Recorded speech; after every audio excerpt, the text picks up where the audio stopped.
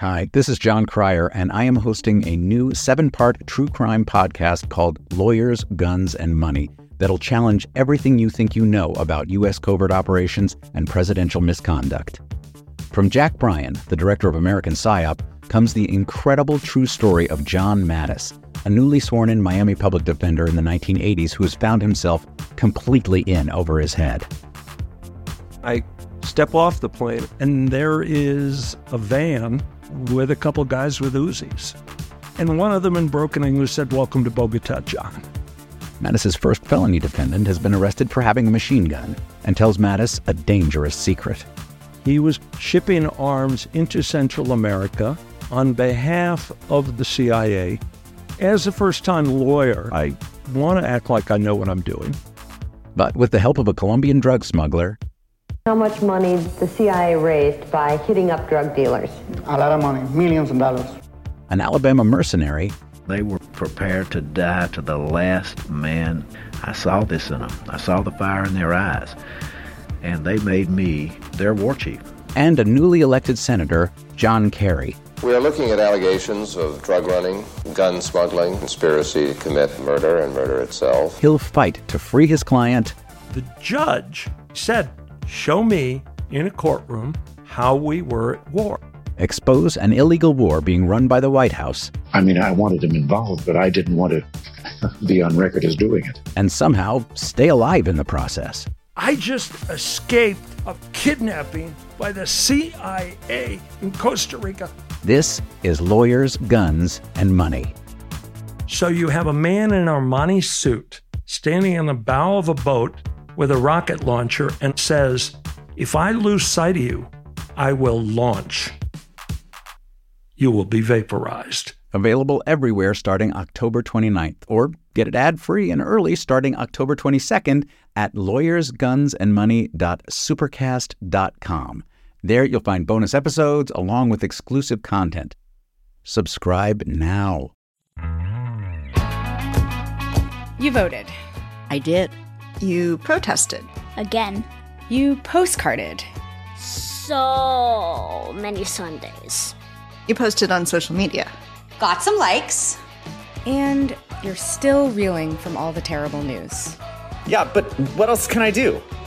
I'm Kelly. I'm Lila. And we're going to help you figure that out. Each week, we'll interview people on the front lines of political action about the things they actually did to take action.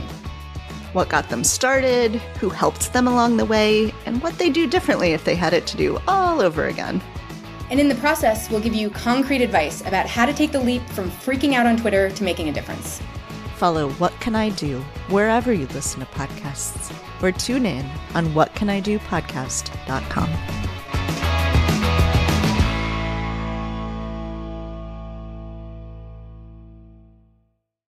Thanks to Noom for supporting Mueller, She Wrote. Noom is designed for results. Meet your resolutions by signing up for your trial today at Noom, that's Noom.com/AG.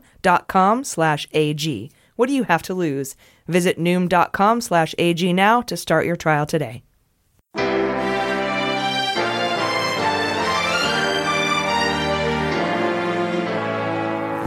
So to be clear, Mr. Trump has no financial relationships with any Russian oligarchs. That's what he said. That's what I said. That's obviously what our position is. I'm not aware of any of those activities. I have been called a surrogate at a time or two in that campaign, and I did not have communications with the Russians. What do I have to get involved with Putin for? I have nothing to do with Putin. I've never spoken to him. I don't know anything about him other than he will respect me. Russia, if you're listening, I hope you're able to find the 30,000 emails that are missing. So, it is political. You're a communist. No, Mr. Green. Communism is just a red herring. Like all members of the oldest profession, I'm a capitalist. Hello, and welcome to Mueller, She Wrote. I'm your host, AG. I have my voice back. Yay. And with me, as always, is Jaleesa Johnson. Hello. And Jordan Coburn. Hello. It is our last episode of the 2018. And it's the season 2 finale, you guys. This is the season finale. We're so glad you joined us. I'm hoping you all had a great holiday. Where'd you guys go? I stayed home, but it was nice. I love the holidays because the streets are really quiet, so everything feels really mellow, but I do the same things, Netflix and chill. Nice. Yeah. You just do it with less annoying people around. Exactly. Honestly, I love it. I went to York, Pennsylvania to visit my mom. She just moved there. It was great. The outskirts of York, very racist. The downtown, though, very liberal. It's like a racism donut. Yeah. In the middle, it's just nice and not racist. We're the donut hole liberals. Yeah. That's good. Yeah. It was good. It was really fun. Donut holes. Beautiful city. Me too. But now that we're part of the Noom family, gotta watch out. No for more donut donuts or fun. No, you can have treats. Treat yourself. That is my favorite episode of Parks and Rec. Okay. Now that we've advertised for a bunch of stuff for free that we're not getting paid for, we had York, Pennsylvania. We had our family had a big giant family Christmas Eve dinner in Phoenix, right? And so my mom's side of the family is small, right? There's only a handful of us. But well, I shouldn't say my dad's side is small. My mom's side, my mom has this sister, but my aunt, her husband has 10 brothers and sisters, and they're all in their 60s. So they all have kids, and their kids have kids. Wow. So there's like 50 people at this dinner, and they're all part of this family. And I'm sitting there with my cousin who I grew up with, and she's telling me who everyone is. I'm like, okay. It's like the Devil Wears Prada scene with the binder. Yeah, and I'm all over here with like the 5 of us on our side of the family, and I'm all Doozy's rule. Nice. That's our nickname for our family. Anyway, it gets awkward at funerals too, like when the families are like different like that. I've seen that live. It's really tense. And weddings. If you've seen the Birdcage, that's so great. Anyway, we have a massive show this week. Jordan is going to be covering a Daily Beast interview with Rudy Giuliani. He's lubing the truth again. And Jaleesa, you're going to cover a New York Times report about Trump's feet. Gross. Oh, yeah. I'm going to cover the Mueller Madness Sweet 16 bracket of top stories of 2018 that I created. And we have a montage of all of our ghosts of guests past, including, you ready? Greg Proops, Seth Abramson, Renato Mariotti, Virginia Heffernan, Sarah Kendzior, Greg Olear, Scott Dworkin, Andrea Chalupa, David Priess, Jack Bryan, Elizabeth McLaughlin, Randall from Randall's Animals, Joyce Vance, and Mimi Rocah. And you can catch that montage at the end of the show, so stick around for that. That's awesome. What a great group of guests we've had. Just the best, yeah. Amazing people. And new friends. New friends. Yes, it was funny. I put that all out on Twitter and someone's like, "Oh, way to name drop. Podcasts are name dropping." And I'm like, "Name dropping? I'm telling you who's on our show." Yeah. Also, you got to label people and if they're down. Yeah. So everyone can know what celebrities are down, you know? Yeah. Down for the cause. Yeah. I can see if they weren't on the show how it would be name dropping, but they're all on it. It's an amazing lineup. Yeah, I didn't quite say that though. I said if you were to put out a podcast that had all these people on it, what would you call it? So maybe they didn't realize that all those people were going to be on our show. Oh, I see. They thought you were just like saying names for the heck of it, like hypothetically. Right. Yeah. Like on late night shows, they're like, and tonight we have some guy. Yeah. I don't know. Stop name dropping, Fallon. Yeah. That's great. I'm going to do that this week next time I have a comedy show. Somebody else is next. Mm-hmm. You probably saw him somewhere. Yeah. Have fun. Sorry, guy with new book. I'm humble. Guy with new book. I'm humble. I'm not going to name drop. Anyway, we got a ton of new patrons this week, so thank you for that. Welcome. We're only about 150 more away from being able to record a second episode each week, which will come out as a bonus episode for our patrons. So if you want access to that second episode every week, head to patreon.com/MuellerSheWrote, and for just a few dollars, you can unlock all of the premium content. It's super worth it. You get access to our new second episode, but ad-free main episodes, all our past bonus and book club episodes, as well as future minisodes, unedited interviews, our newsletter with my research notes, access to our closed Facebook group in the Fantasy Indictment League, and all kinds of thank you gifts. That's patreon.com/MuellerSheWrote. I think we may just go ahead and start the second episode in the new year. Oh, yeah. We're close enough. Mm-hmm. Sounds good. I think we can do it. I think we can manage it. Just finagle little budget numbers and make it real. But seriously, we only have like 150 left to go. We got a ton this month, and that's super cool. Yeah, it's amazing. Thank you all for your support. We really appreciate it. Thanks for supporting women in podcasting. Thank you. We do have some corrections from last week. First of all, the creatures that run Gringotts Bank and Harry Potter are goblins. and the head goblin's name is Griphook. Thank you for that. We here at Mueller, She Wrote hit the hard topics. And so I wanted to make sure you guys knew that we knew they were goblins. I didn't. Not elves. Yeah, I didn't think much about it, but some people are hardcore Harry Potter fans, and they know their differences in races. So I've seen them all. I read the books, but goblins. Does that make us racist for getting the name wrong? Like, is it like calling a Latino person, like, I don't know, Filipino or something? I don't know if it's... Are goblins a race? A species, maybe? Yeah. Specious. I don't know the fantastical categories sociologically. No, how me those neither. break down. Yeah. It'd be a cool college course. They could be disenfranchised, but they run the banks, so... Oh. I feel like... Wait a minute. I feel like they're the Republicans of the wizarding world. I gotta look into this. Yeah. Yeah. Do a whole breakdown of the socio-political and economic breakdown of the creatures in Harry Potter. It's another podcast. I mean, if they wanted to paint them more favorably, maybe they would have made them elves. Yeah. Yeah. Yeah, right? We all love elves, Dobby. Elves are cute as fuck. Mm-hmm. Yeah, the house elves. Yeah. Yeah. Goblins are just like, ah! Yeah. They are. Mm-hmm. Yeah, not attractive. That's okay. Don't body shame the goblins. Sorry, you're right. And now, and I just made fun of bodies. You know what? We're already in a hole. It's all good. Merry Christmas.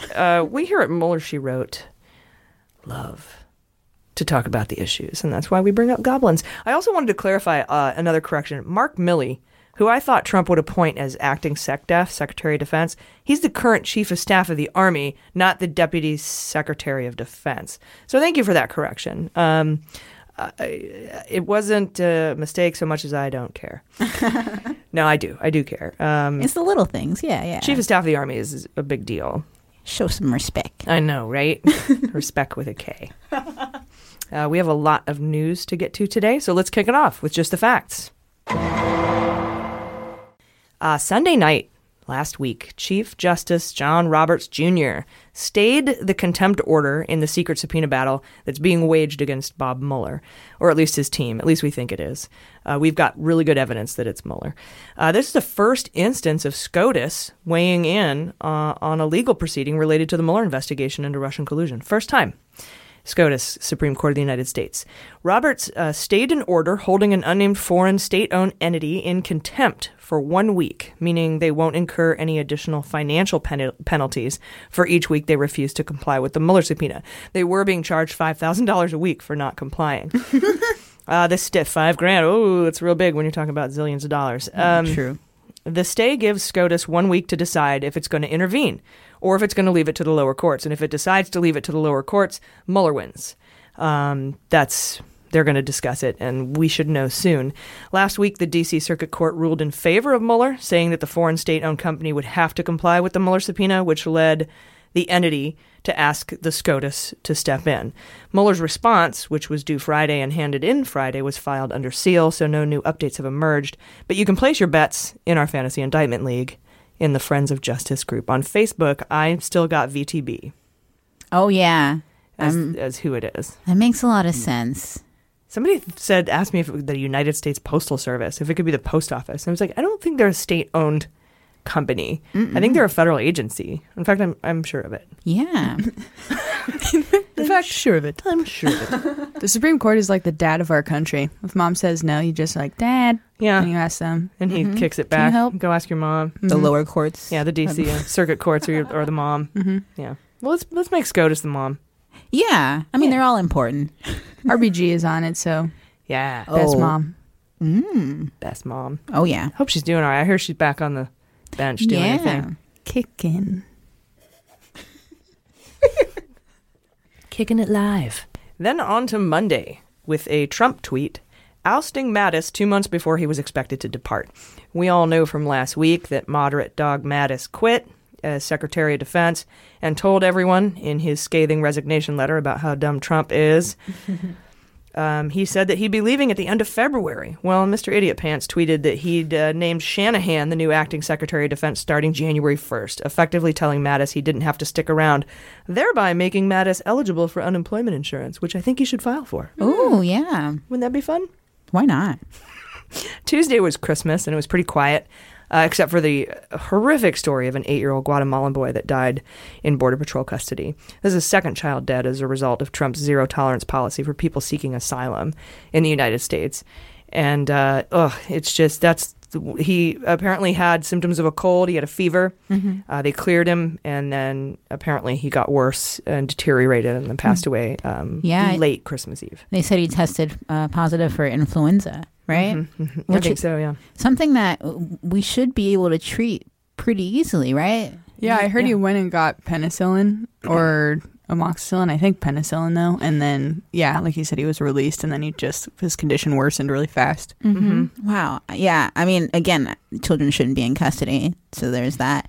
But also I feel like at least these undocumented kids shouldn't, because there are some kids out there that are murderers, but not in this case. So I feel like it's that issue of they shouldn't be in custody, period. And then also, were they not checking them thoroughly enough, or was it like an issue of overpopulation? Well, they found that he had a fever, and they gave him medicine, so they knew about it. Right. It's probably, I know for a fact from reports from within the agency that they're very understaffed. And now, with the government shutdown, a lot of them aren't getting paid or on furlough. So I can't imagine things getting better. And the only good argument, not even to say good argument, but feasible argument, is that people die, right? And so sometimes they're in a spot like that when it happens. Mm-hmm. And my counter argument to that is that child, if they're sick, they should be at home with their family. They shouldn't be in a cage on a bus, detained in a super scary situation. I can't imagine how scary that is. I used to play hide and seek when I was a kid in my super privileged world, and I would get scared shitless. So I can't even imagine what it's like to be in that environment. Right. And how sanitary could it be? Like, I feel like at this point they don't seem concerned about keeping up with these things. So it's not the fault of the migrants if they're in this condition that is not good for when you're sick. It just makes things worse, I would imagine. Especially when Trump is like, they're bringing leprosy and AIDS and whatever, and yet there are actually children with common colds and influenza that are dying on their watch. Mm-hmm. And so it's, get your priorities straight. Yeah, and stress and trauma really weakens the immune system. And the nervous system. Mm-hmm. And it makes getting better harder. Right. And you would think, too, if he were not in that situation, he could have been admitted to a hospital and actually been in a hospital bed getting fluids consistently. Mm-hmm. Well, the argument then would be, our taxpayer dollars have to pay for that. Right. Of course, that's what the argument would be. Yeah. How sad. Goblins. Mm-hmm. Yeah. And he keeps blaming the parents, I hear, right? Like, the idea is that he says, like, don't make the trip. It's not worth it. Your kids can die. Jason Chaffetz has said that, and Trump and the administration, Kellyanne, Sarah Sanders, they'd be like, we shouldn't take your child on that journey. And I'm like, go live in Guatemala for 10 minutes and tell me what you think is safer. Exactly. Yeah. And their ancestors. I mean, it's such a fundamental hypocrisy. I'm like, you think it's not worth it to take the trip if you're in that position of desperation? How many of our ancestors, when I say our, I mean our white European ancestors, died on boats coming over from Europe. Right. But it was worth the trip, right? Mm-hmm. And no one ever was like, see, you shouldn't have made the trip. Exactly. Asshole. Yeah. Well, they did a couple times with Italian immigrants and Irish immigrants, but not to the degree. Yeah. Mm-hmm. Well, that people that's always been the fascist or autocratic argument, is that immigrants will ruin your country. It's ridiculous. And it works, so they keep using it. Mm-hmm. Yep.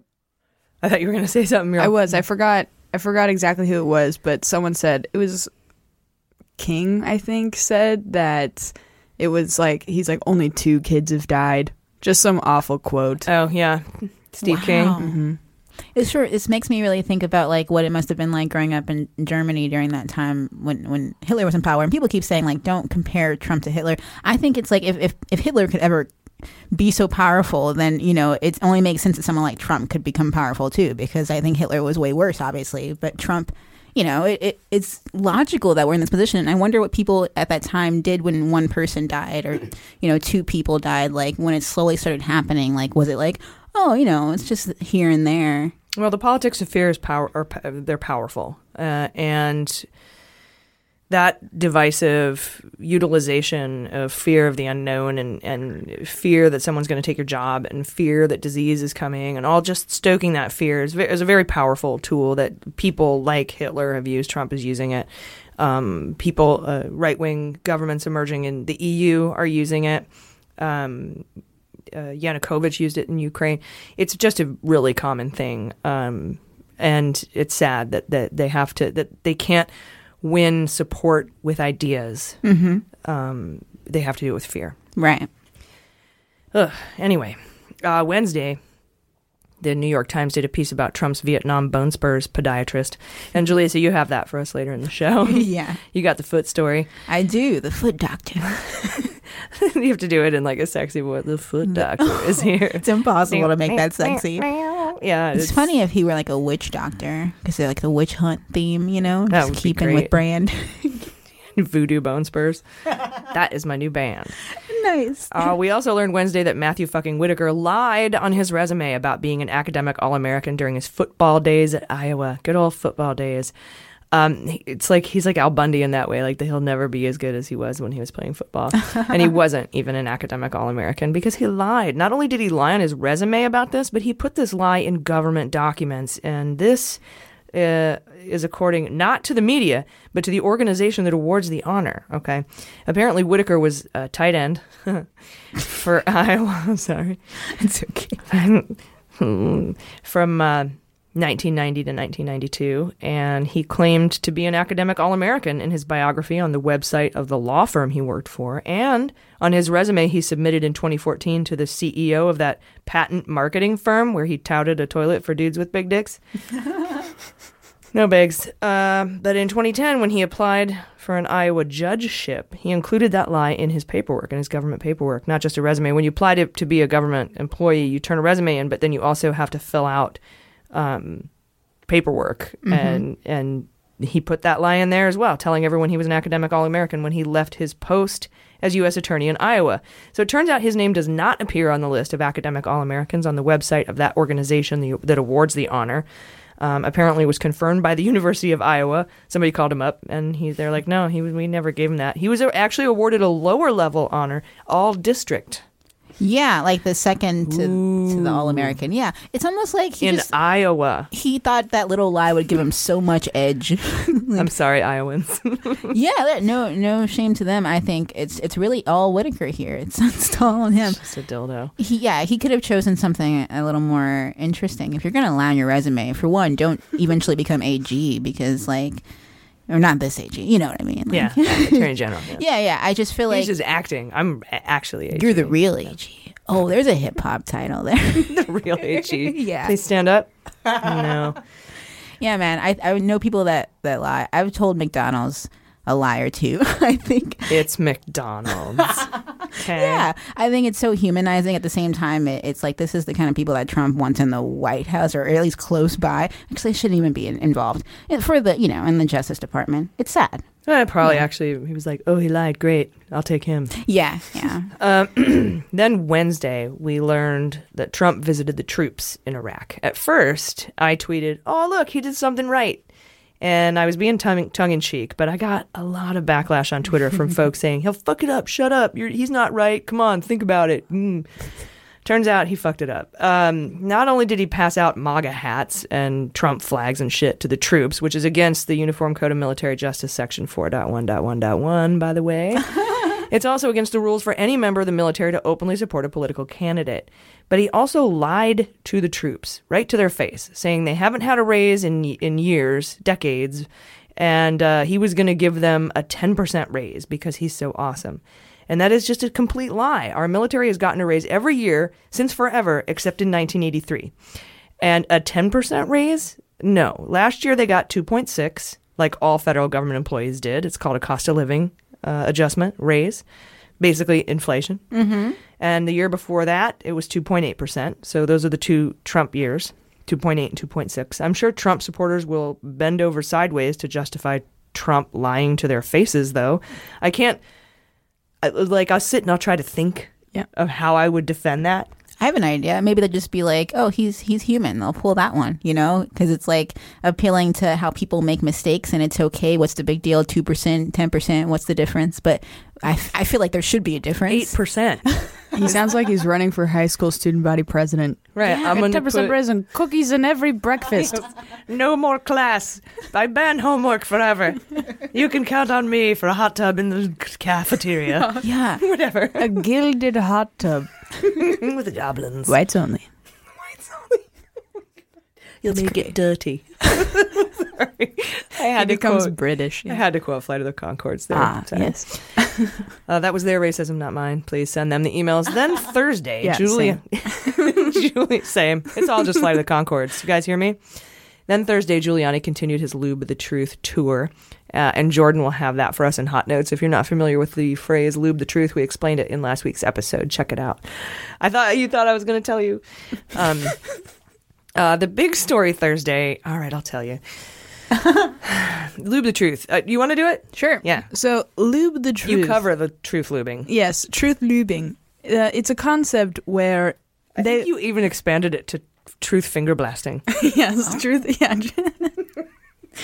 To make it all encompassing, So, lubing the truth is basically, as we know, these people, Giuliani, Trump, that whole caravan of idiots, they lie, withhold the truth, and then when it starts to look like Mueller and company is starting to get the truth out, they try to get ahead of the truth by actually going back on their word, usually on national media appearances, and then dropping little truth bullets just of you're going to hear this, so we're going to tell you now. We did say that. Yeah, that's what we've always said, even though they didn't always say that at all. It reminds me of a commercial from the 90s. There was this dog treat called Snossages.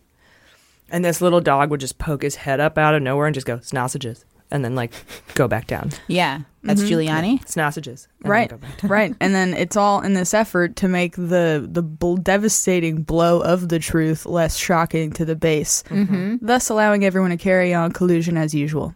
I think it works on a psychological level, right? Even those of us that know the truth and believe the truth, we still find ourselves kind of jaded a little bit. And can you imagine how people that don't even believe the truth would find that this is not a big deal, It's the figurative manifestation of lubing something up.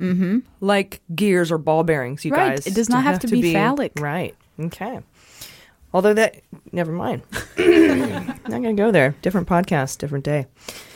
The big story Thursday came from McClatchy. I love McClatchy. Some people are like, ooh, they're sketchy. But they've not been wrong. None of their stories, their huge reporting, not been wrong.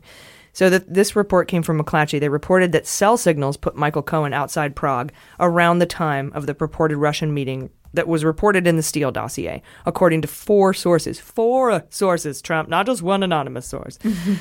Basically, a cell phone registered to Michael Cohen pinged towers in the Prague area in late summer 2016, leaving an electronic record to support the claims that Cohen met with Russian officials, as outlined in the dossier. Cohen continues to deny he was in Prague. He actually, Scott Dworkin and Jennifer Taub, both past guests, came at him on Twitter, and they're like, What have you ever been in Prague ever in your whole life? Anywhere in the Czech Republic ever and ever? No. It's like, yeah, but you told David Korn, that you've been to Prague 14 years ago. So what? Can't get a story straight. The phone went on its own. They are called smartphones. That's what they're traveling now without us. That's great. Well, those are some of the theories that we've talked about in a lot of the interviews that we had today. Those will be coming out in bonus content episodes. But there's 2 things that could be going on here. First of all, it's the area of Prague. It's not Prague. And this could be a very age-old Republican trick of semantics, right? Where he wasn't in Prague, but he was in Prague Minor, right? And he's like, wasn't in Prague. Nope, wasn't me. Prague-ish. Yeah, you were Prague adjacent. And that makes a lot of sense. I went back to Phoenix for the holidays, and my mom lives in Moon Valley, right, which is in Phoenix. But somebody would be like, did you go to Phoenix? Nope. Because in my head, I'm like, I was in Moon Valley, bitch. Yeah, and that would make sense for Cohen to do that. I wasn't in Prague. It's just right outside. And that's where the triangulation came from. Yeah. And the other is that his phone was there without him. Or a phone registered in his name was there without him. Because as we know, when Cohen's shit was raided, his hotel, his home, and his offices by the FBI this past April, I think. Can't remember. It's been a long time. They confiscated 16 burner phones. That's right. Which leads me to believe Cohen doesn't understand how burner phones work. You're supposed to get rid of them after. He hoards them. So he could have been responsible for the burner phones for the Trump team. And he put them in his name, another smart move. And maybe it was Junior or Ivanka that was over there, or somebody else was sent to make these payments and had these burner phones with them. But the Russian intelligence, they call it SIGINT and HUMINT, which is signal intelligence and human intelligence, says that Eastern European intelligence agencies picked up and intercepted conversations between Russians, Russian to Russian, that Cohen was in Prague. And that's what led them to investigate the cell phone tower pinging and all that other stuff. Oh, snap. According to these sources, four sources.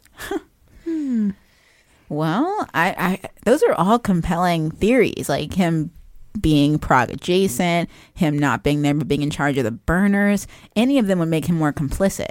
Yeah, but you can put beans on the fact, and I put beans on this. I guess this is conjecture, but you can put beans on it.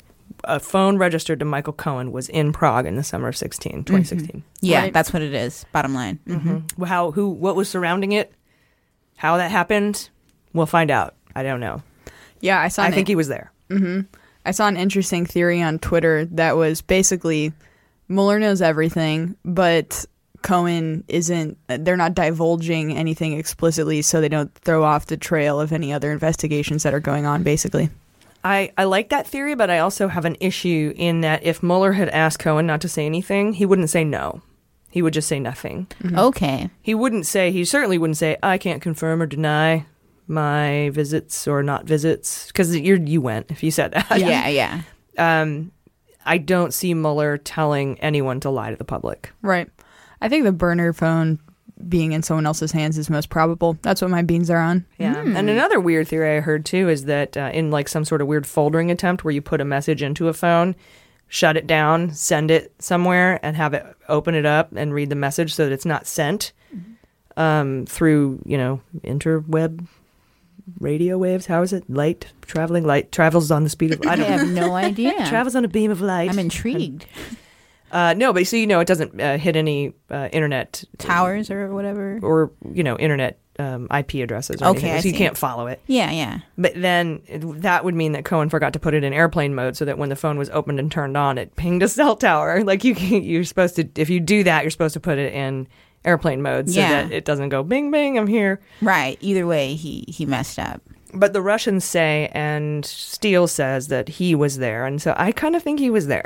Yeah. I mean, what would Russia gain from saying that he was there when he wasn't, besides just chaos, which I guess is a good enough reason for them. That's the thing they do. So that's their favorite. Mm-hmm. That's their favorite. Chaos, my favorite. Mm-hmm. iPhone should change airplane mode to committing crimes mode. There you go. Spy mode. Yeah. Don't ping a tower. CC mode. Anyway, let's see. What else do we have? Thursday, a disturbing new report came out of the Mueller investigation in a filing to the court by Concord Management. That's one of the Russian entities indicted by special counsel this year. The filing alluded to a nude selfie collected by Mueller and sent to the Russian entity during discovery. And I don't want to think about it. Everyone's like, is it Butina? Is it Trump? I don't want to know. If it's Melania, we already seen that online. Yeah, she wouldn't do that. She should just give you a link. She would. She's proud. I love it. In the most recent motion, the lawyers for the Russians asked the judge to lift the order banning them from sending the discovery onto Russia. So the Concord Management wants to get all the discovery they got from Mueller and send it to Russia. But the Thursday filing, the Russians opposed Mueller's request to provide classified information to the judge that would justify the restriction. So they wanted to send all Mueller's shit to Russia. Mueller says, you provide me classified information that would justify this restriction. Mm-hmm. Mueller's request states that releasing the information to the Kremlin would reveal our surveillance capabilities. So, you can't do that. And that's how the nude selfie came up. The lawyer for the Russian asked in the court filing, how possibly could the methods of obtaining intelligence capabilities come up with a bunch of spam emails and nude selfies? How would that reveal intelligence secrets? And I'm sure Mueller will win this filing, so put naked beans on that. But for anyone really interested in who this naked photo is, it's probably just a person sending a dick pic to a Russian troll, guys. There has to be a joke in there somewhere, but because these Russian trolls, they have accounts on social media, right? Mm-hmm. And I'm sure that there are women or men who reach. I get dick pics on the daily, and so there have to be If there's a female Russian, like with a pretty female Russian photo or a dog picture, which they use, and she's posting stuff about Trump, there's got to be some Trump a-hole sending her dick pics, you know? There's got to be some guy in York, Pennsylvania, for example. Right. Sorry, I'm kidding. No, it's okay. Sending dick pics to these, they don't know they're Russians. Yeah. Right. Butina? It's like finding a hay in a haystack. I like that, yeah. I found a needle when all there was a needle sitting in front of me. A needle in a stack of 1 needles. It's very difficult. But yeah, that's probably all it is, guys. It's probably just some, and it could be an American, might not be. It's just somebody who was communicating online with a Russian troll. We do it all day. We do it all the time. And they're like, oh, I'm sending him a dick pic or sending him a naked picture of my boobies or something. And that's what happened. Oh, or another Republican that might be caught up in some, situation. It could be a Democrat, but all the Democratic stuff was released. That was hacked. So I wonder if maybe there's like a Republican. No Democrat's going to send a Russian troll a naked selfie. Oh, no. Does it have to be sent to a Russian troll or does it have... It's from all the stuff gathered from the Russian troll farm. Oh. All the documents gathered from the Russian trolls. Unless they hacked a Republican that was sending nude selfies to someone. It's just so much more like a congressman style. That could be if it's hackers, but these are trolls. These are people who sit at the Internet Research Agency and have fake accounts, and they're just interacting with people. Interacting on social media. They're not as keen or, like Guccifer type of, and they're acting like no one's ever sent a nude selfie to somebody they talk to on social media. There's probably a whole grip of fucking... Grip. A grip hook. I know. Hey, 2012 wants its word back. Yeah. It could be like a closeted gay Republican Christian congressman. Maybe. Could be Pence. Sending it to a small boy Russian avatar. Could be Pence. I like your style. Check out my wiener. Yeah. And I wasn't thinking Mother would grip be angry. as an old word. I forgot that it's an old word. I was thinking just as in dick pic. But I think that's worse, actually. Yeah, you're actually probably too young to remember grip. Oh, gosh. Anyway, dick pics, Russian trolls. We'll keep you posted. Can I pour wine? Yeah, go for it. Okay. Pour some wine. Oh, that was very kind of you to ask, though. You didn't want to get the sound in there. I think it adds to the ambiance. It does. Thank you. Also, Thursday, the idea of killing congressional salaries during a government shutdown was floated on social media. Basically, there were people saying, if we have a government shutdown, Congress shouldn't get their paychecks. And I think... I'm against this. I've asked it. I've put it out there.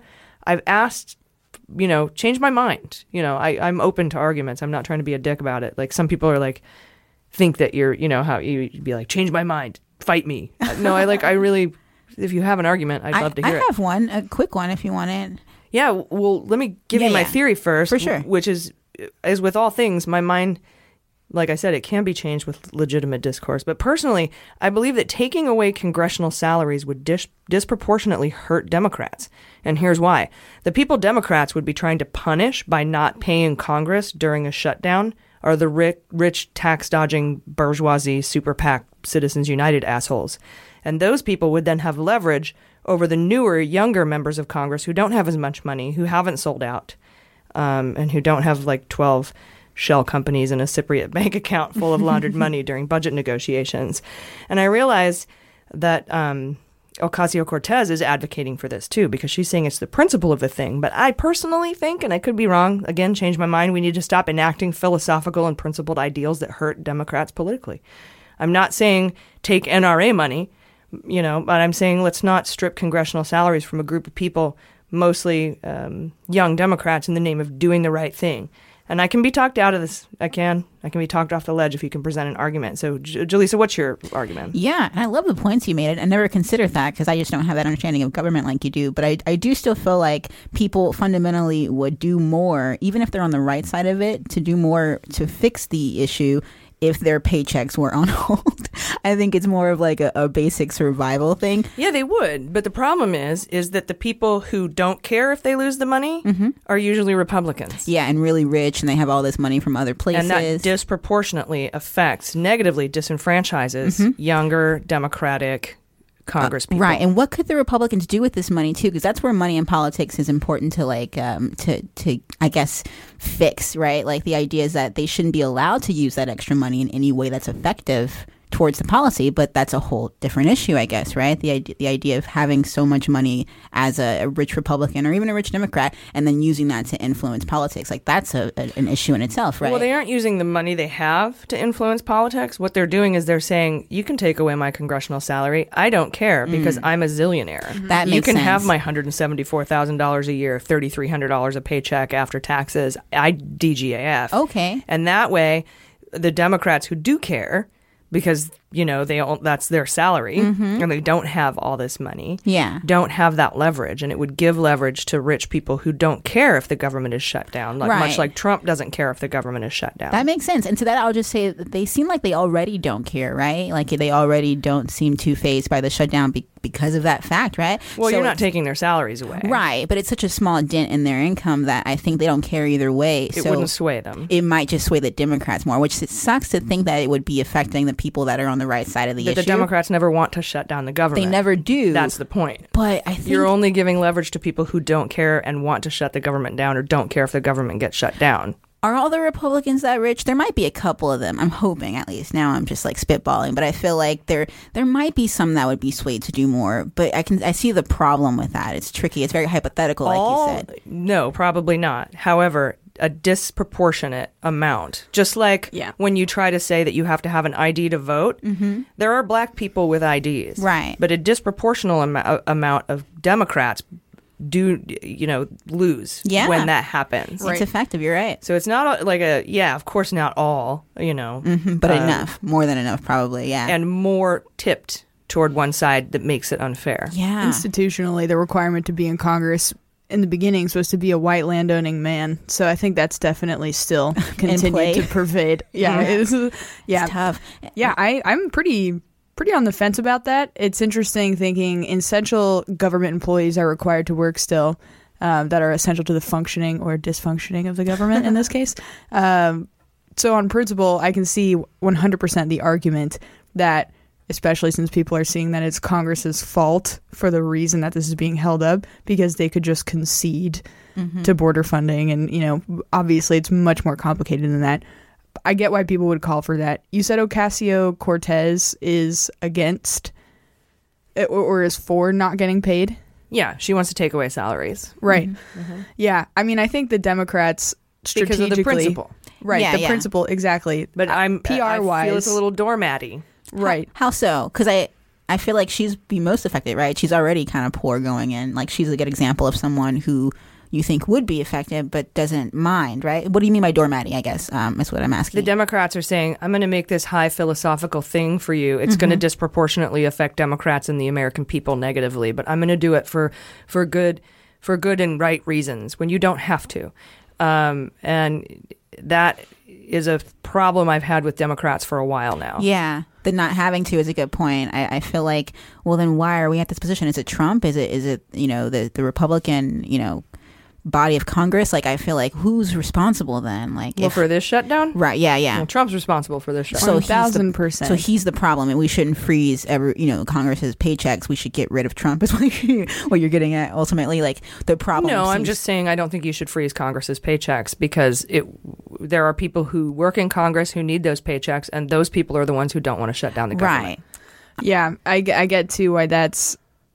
Again, I have no official stance. Normally, I love having unsubstantiated opinions. Yeah, no, it's okay to be on the fence. But like I said, I could be wrong. I can be talked out of this by anyone on Twitter. I'm just curious what the solution would be then, too. And I'm sorry, Jordan, I interrupted you. That's okay. You can go ahead and finish your thought, too. I mean, I think on the principle of it, Democrats do typically tend to appeal to a higher moral standard in the hopes that that's going to pay off exactly. In this, which, like you said, it kind of doesn't sometimes. And when you say doormatty, sorry, you mean you're handing you're basically, for a philosophical ideal, you're handing an advantage over to the Republicans. Totally. And it's kind of like, it further works to sort of subordinate their own power. But I don't know if people, PR-wise, are smart enough to look at that and see that dynamic. Instead, I think they would more be drawn to the moral appeal, sort of. Democrats, at least, right? Yeah. Yeah, the people that are against the funding for the border wall. And because then, moral appeal is something that citizens also, have going on in their own brain, too. So I'm sure there's a lot of government employees that are also like, I'm down to not take pay so that they can keep this at a stalemate until, hopefully this does not come to a head in the way that Trump wants it to. Here's another example. To sit out on voting because the candidate that has been elected in the primary to represent your party doesn't agree with you 100% on all of the issues. And so you're going to sit out and not vote, and because that's your moral high ground. And meanwhile, Trump gets elected, children die, people die in Syria, gay people don't get their rights. It's like you make a valid point. The money does make a difference when it's frozen like that. The ultimate solution is to get fucking money out of politics. That's the ultimate, and put some term limits in Congress. Those are the two ultimate solutions. That's a way far-fetched idea. Let's not take away government salary until we have a system where everything would still be fair if that were taken away during a shutdown. Yeah. Government shutdown should totally stop happening. I used to think that it was supposed to happen because it happened so frequently as I kind of grew up, but then I realized it doesn't have to happen. Like you were saying, this never has to happen. It's a very new trend over the last decade. Yeah. I feel like we're so young now that like just growing up is like 5 years ago. Yeah. Well, I mean, it's a total bluffing tactic that people have just taken to the line over and over again. And Trump came in at the worst goddamn time because this was happening in the Obama era. So now he gets to just come in and do that and see it through. Yeah, and he doesn't understand what it's like to live paycheck to paycheck. Absolutely not. Or to be in that kind of situation. In fact, he put out a thing that says, hey, here's a letter to give to creditors if you can't pay your bills, just talk to your personal lawyer. Oh, my goodness. And everyone's like, fuck my off. Personal lawyer? My public lawyer. We don't have that. Can I borrow Cohen? Like, what exactly. personal lawyer are you talking about? And he just is no concept of it. So he's like, shut it down. I don't care. Then he actually came out and said, these are mostly Democrats affected anyway. Yeah. And at that point, he's not even talking to us anymore. I think he's just like talking to his own people. And I get it. Like he doesn't care. Like you said, he's so disconnected from reality. He doesn't even care to be connected. It could even be nefarious, like a killing two birds with one stone thing where he gets to screw over Democrats and blue collar people by doing this. And yeah, that's a very good point. I bet he loves that. I think he lives for it. Anyway, thank you for letting me get that opinion out there. And again, like I said, I've formulated this in my head and I could be wrong. I just don't feel like handing an advantage to Republicans for a philosophical high ground is worth it at this point, at this juncture. Maybe when we've got a Democratic Senate and a Democratic president, then do some philosophical shit. Yeah. But not right now. Finally, Thursday, Bloomberg reported that by naming Whitaker acting attorney general, Trump's ban on bump stocks is null and void. Recently, this is an assertion, by the way, it's not the truth. Recently, the Trump administration moved to ban bump stocks. That's a thing you put on your gun to make it fire more rapidly. And Bloomberg's John Steingart says that the Justice Department can't ban bump stocks because Matthew fucking Whitaker lacks the authority to hold the position. That's his reporting. This is part of a lawsuit filed December 26th, day after Christmas. Merry Christmas. And it's one of a bunch of lawsuits challenging Justice Department decisions based on the fact that Whitaker is illegitimate. Oddly, this is coming from a lawsuit filed by the right-wing group Firearms Policy Coalition.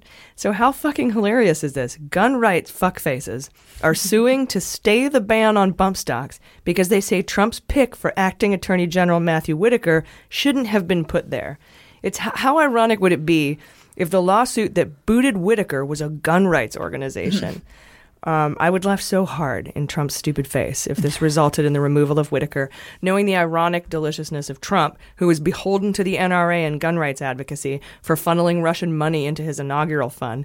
If he lost his anti-Mueller walking dildo over a lawsuit filed by a gun rights organization, would be so amazing. I can't wait to see what happens in this case, because who knows how long Whitaker will be acting AG. We know he's got a 7-month limit. If any of the other courts and lawsuits he's embroiled in find him fit to be there constitutionally. But even Trump's new pick for AG, Bill Barr, might not get confirmed unless he recuses himself from the Mueller probe, which would no doubt make Trump's butthole pucker, because recusal from Mueller oversight is the entire reason he fired Sessions to begin with.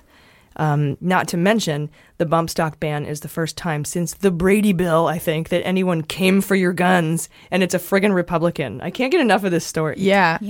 Sorry, go ahead, Oh, Jaleesa. no, I was just going to say there's been so many shootings, like, more and more each year that, if a Republican's in power in 2018, they're going to have to answer to that.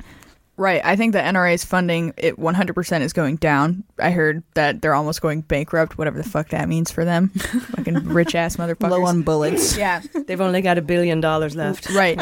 So I wonder if it's one of those things where banning bump stocks they've calculated is something that they need to do in order to retain the support that's necessary to keep going forward. And that's why they're going against them not being able to push that through, because they're in like dire straits right now. Well, I brought this up a couple weeks ago. I can't remember. But somebody, it might not have been on this show, but they're like, they're banning bump stocks. Yeah. And I'm like, big fucking deal. I'm sorry. Yes, it'll help. No, it's not going to stop mass shootings. It's not enough. You need to ban assault rifles. And that's just how it goes. Brady Bill. We need that back in action. It lapsed and we need to redo it. So I've always been like, banning bump stocks. I guess it's like you're like, please stop killing people. And they go, here, have some cake instead. And you're like, oh, cake's good. Yeah, and we're supposed to be sated by this bump stock ban. And so it might have been a situation where they're like, we got to throw them a bone. Like you said, either to continue funding coming into the NRA and donations coming into the NRA, because normal people are like, can we just get rid of bump stocks? It's like saying, you know what, we're going to ban nuclear weapons for purchase at Walmart. And you're like, oh, thank you, good sir. Right. And I think the best part, like Jordan was saying, not the best part, but the most effective part would be to rally up the base through anger about it, right? Like you were saying, just because they're like, oh, they're taking away our guns, even though they're really not. And then they start donating to the NRA because they're scared, right? Like, yeah, but base. with a Republican in office. Exactly. That's fucking hilarious. Yeah, because for 8 years, they were like, Obama's going to come for your guns. And he never did. He never banned a goddamn thing. And now here we are in the Trump era. He's banning bump stocks, which, by the way, isn't taking away your guns, right? But now they're like, oh, it's funny to me, and they'll probably kind of move the goalposts. Republicans and gun rights activists be like, well, they're just bump stocks, they're not actual guns. So you're like, whatever. It's a testament to how big that organization is too, because typically people aren't subject to getting pulled more to the left, that's usually something that's reserved for like political representatives. Usually lobbyists get to be very pointed and they get to stay on their course, but they're so big now, they're privy to the entire like the hundreds and millions of people that are their base. They're losing money, they're going under, desperate. What's it like? I don't know, it just makes me happy. Oh yeah, it's the best. It's the best. Then Friday, Politico published a piece saying lawyers for Trump are invoking the government shutdown to delay an emoluments case against Trump in his D.C. hotel. The government's brief in this case is due January 22nd, but Department of Justice lawyers have asked to table the case during the shutdown, which gives Trump a really weird incentive to keep the government shut down for as long as he can. The case is on hold indefinitely. We had poked Trump on Twitter to remind him that the shutdown does not affect the Mueller probe. Remember? We were like, hey, just want to let you know, Mueller's funded through next year. But knowing the shutdown prevents the emoluments case from moving forward could provide the reasons Trump backed this shutdown in the first place. And how long does he think he can keep this up? The rest of his presidency? That's ridiculous. Like, he's desperate, like you were saying. He's desperate, NRA, and they're all complicit, too. Yeah, well, the shutdown, 800,000 employees are either furloughed or not being paid. 31.8% of the workforce, that was 2 years ago, it's probably more by now, are veterans. So, just another reason he loves veterans. I'm sure we have listeners, too, that fall into those categories. So thank you for still working and doing those essential jobs, even though you're not getting paid because of this fucking idiot.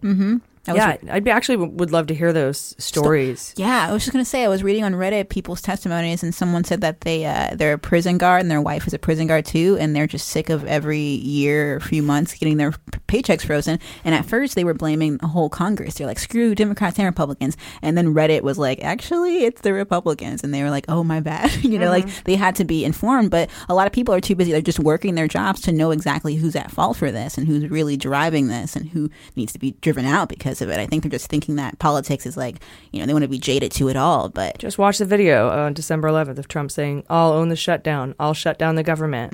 I'm so glad they got that on camera. Chuck Grassley was like, oh, did you just fucking say that? It's so important. Sweet. And I didn't even know how important it was at the time. I was like, it's just Trump being loud and obnoxious. But I see now that they needed that to be public because it's a big deal. Yeah, and to add insult to injury, Trump signed an executive order this week freezing raises Remember that cost of living raise that I talked about? 2.6% last year, 2.8% the year before that? Right. 0% this year. January 1st, none of us get raises. What? So to add insult to injury, January 11th, they will stop getting paychecks if they're furloughed or working for no pay, and they don't get their raise January 1st. What was his justification for that?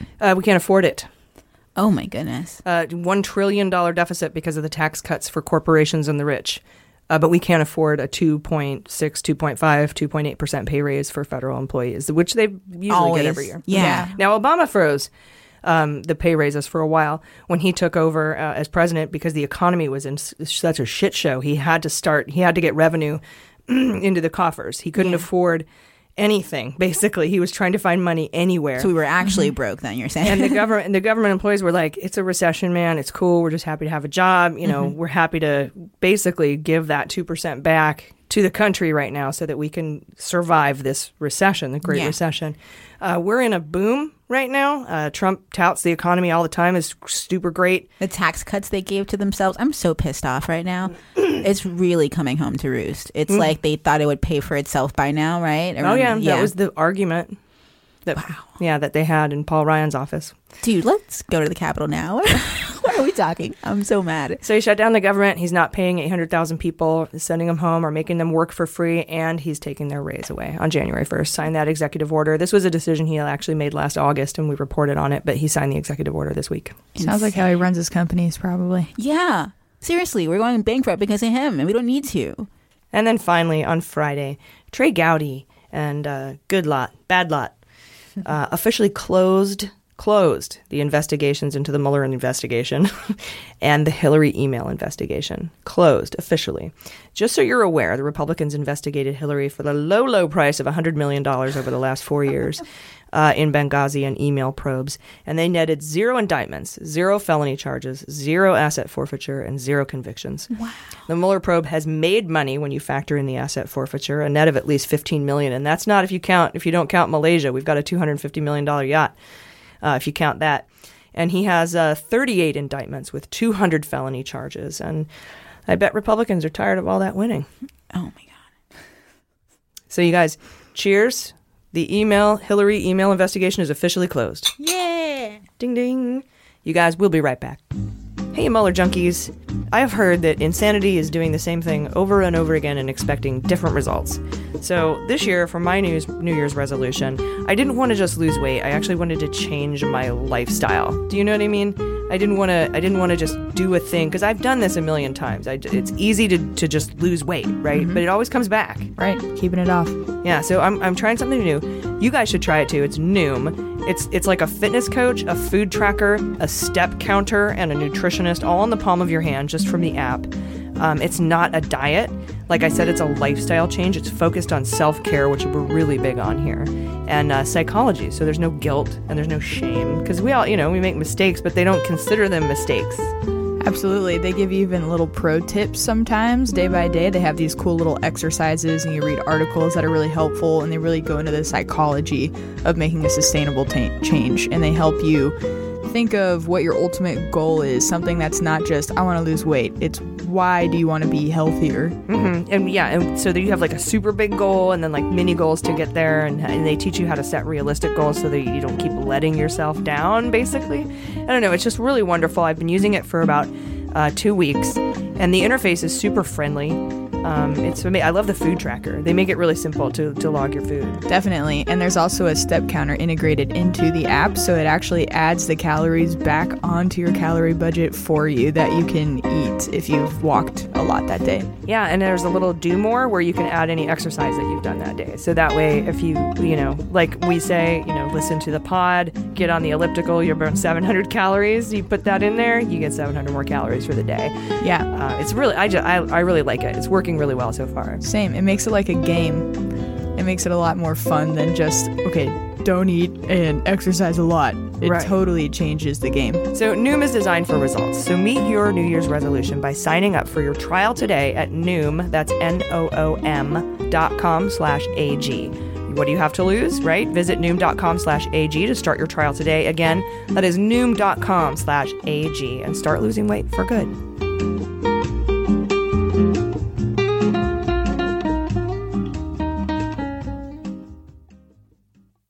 right, welcome back.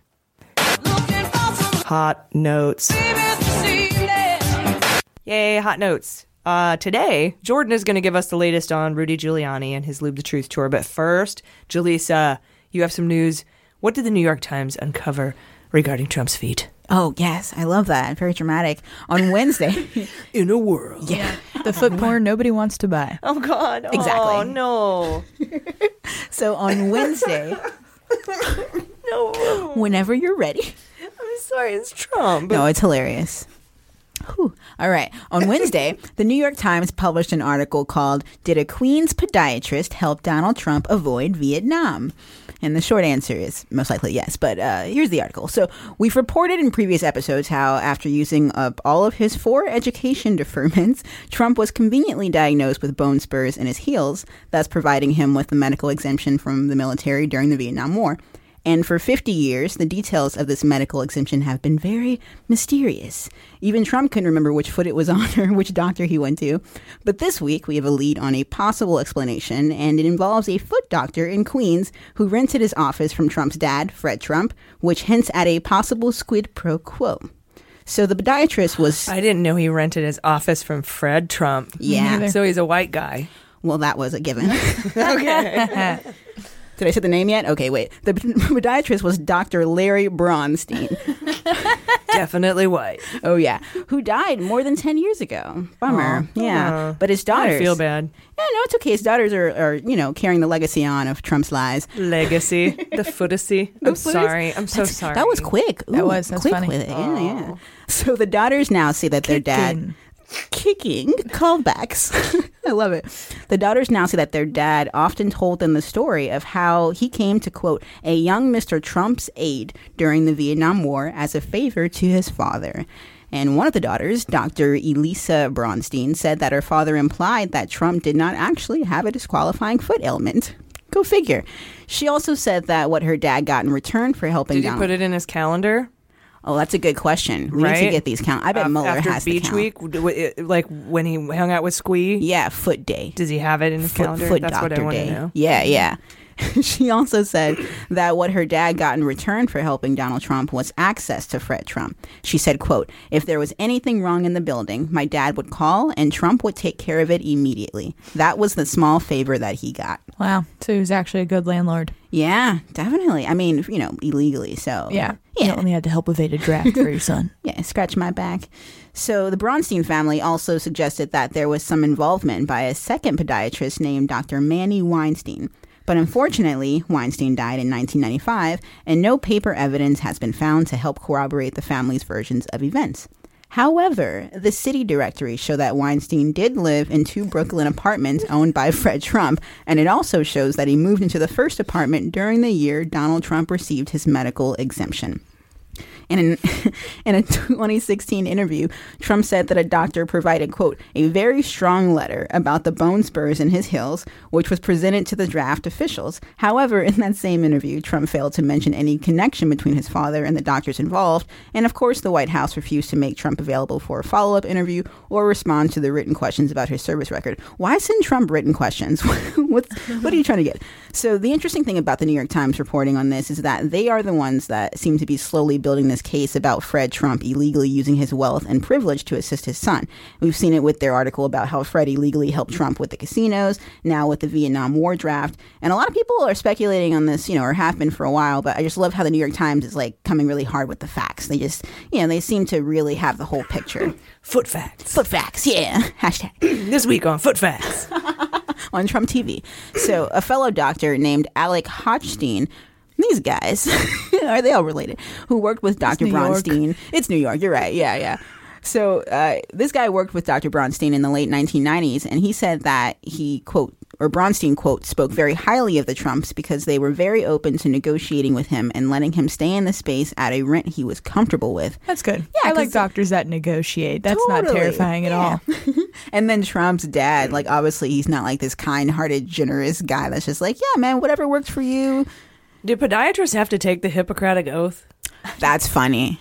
I don't know if they do. Probably, yes. I would imagine. They're doctors, right? I guess you got to go to medical school and then get a podiatry specialty, right? Yeah. Do you just like swear to protect the Maybe foot. he's like, he could swear to do no harm. Maybe he thought keeping him out of Vietnam is the best way. Oh, yeah, they're like, trust me, if my son goes, he's just going to use everyone like a human shield. It's like when my fat cat gets outside. He secretly saved the world. He's going to get his ass kicked. You can't defend yourself, buddy. Come on. You weigh 25 pounds. Stay inside. Oh, that's a good point. So just to wrap it all up. Come on, buddy. You weigh 239 pounds. Stay inside, buddy. You don't want to go over to Vietnam. Poor thing. So Lieutenant Bitch Tits. Bitch Tits. That's my cat's name, but It's we very can call Trump endearing. that too. Yeah.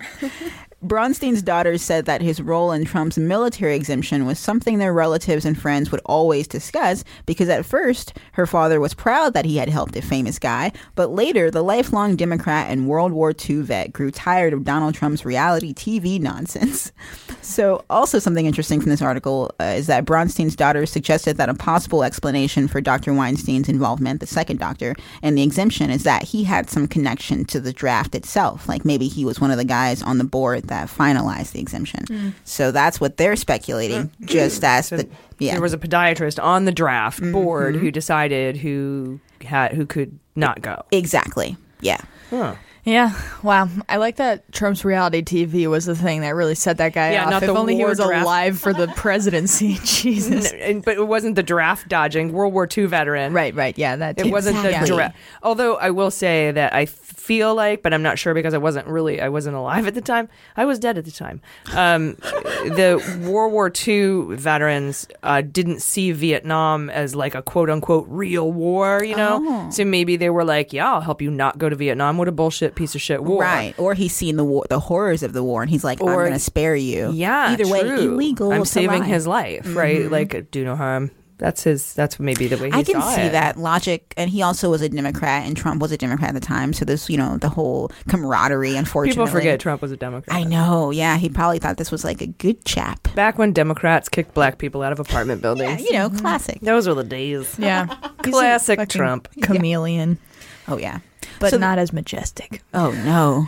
Not with the eyes that go different directions. Is that the Bird Box creature? Is that really creepy? I haven't seen Bird Box. I haven't seen it either. They never show the creature. I thought it was some weird thing that we were going to advertise for. Like, yeah, I had a tweet today that was like, today I learned that Bird Box is not a live bird monthly subscription service.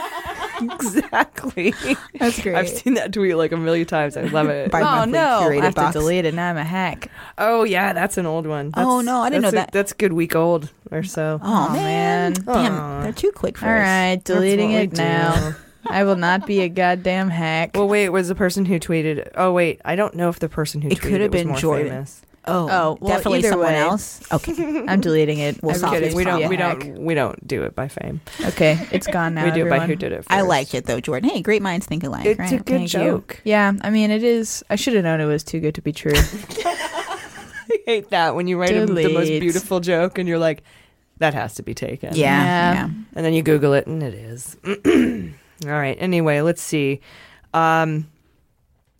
Yeah, I was wondering myself what does the Foot story have to do with Mueller?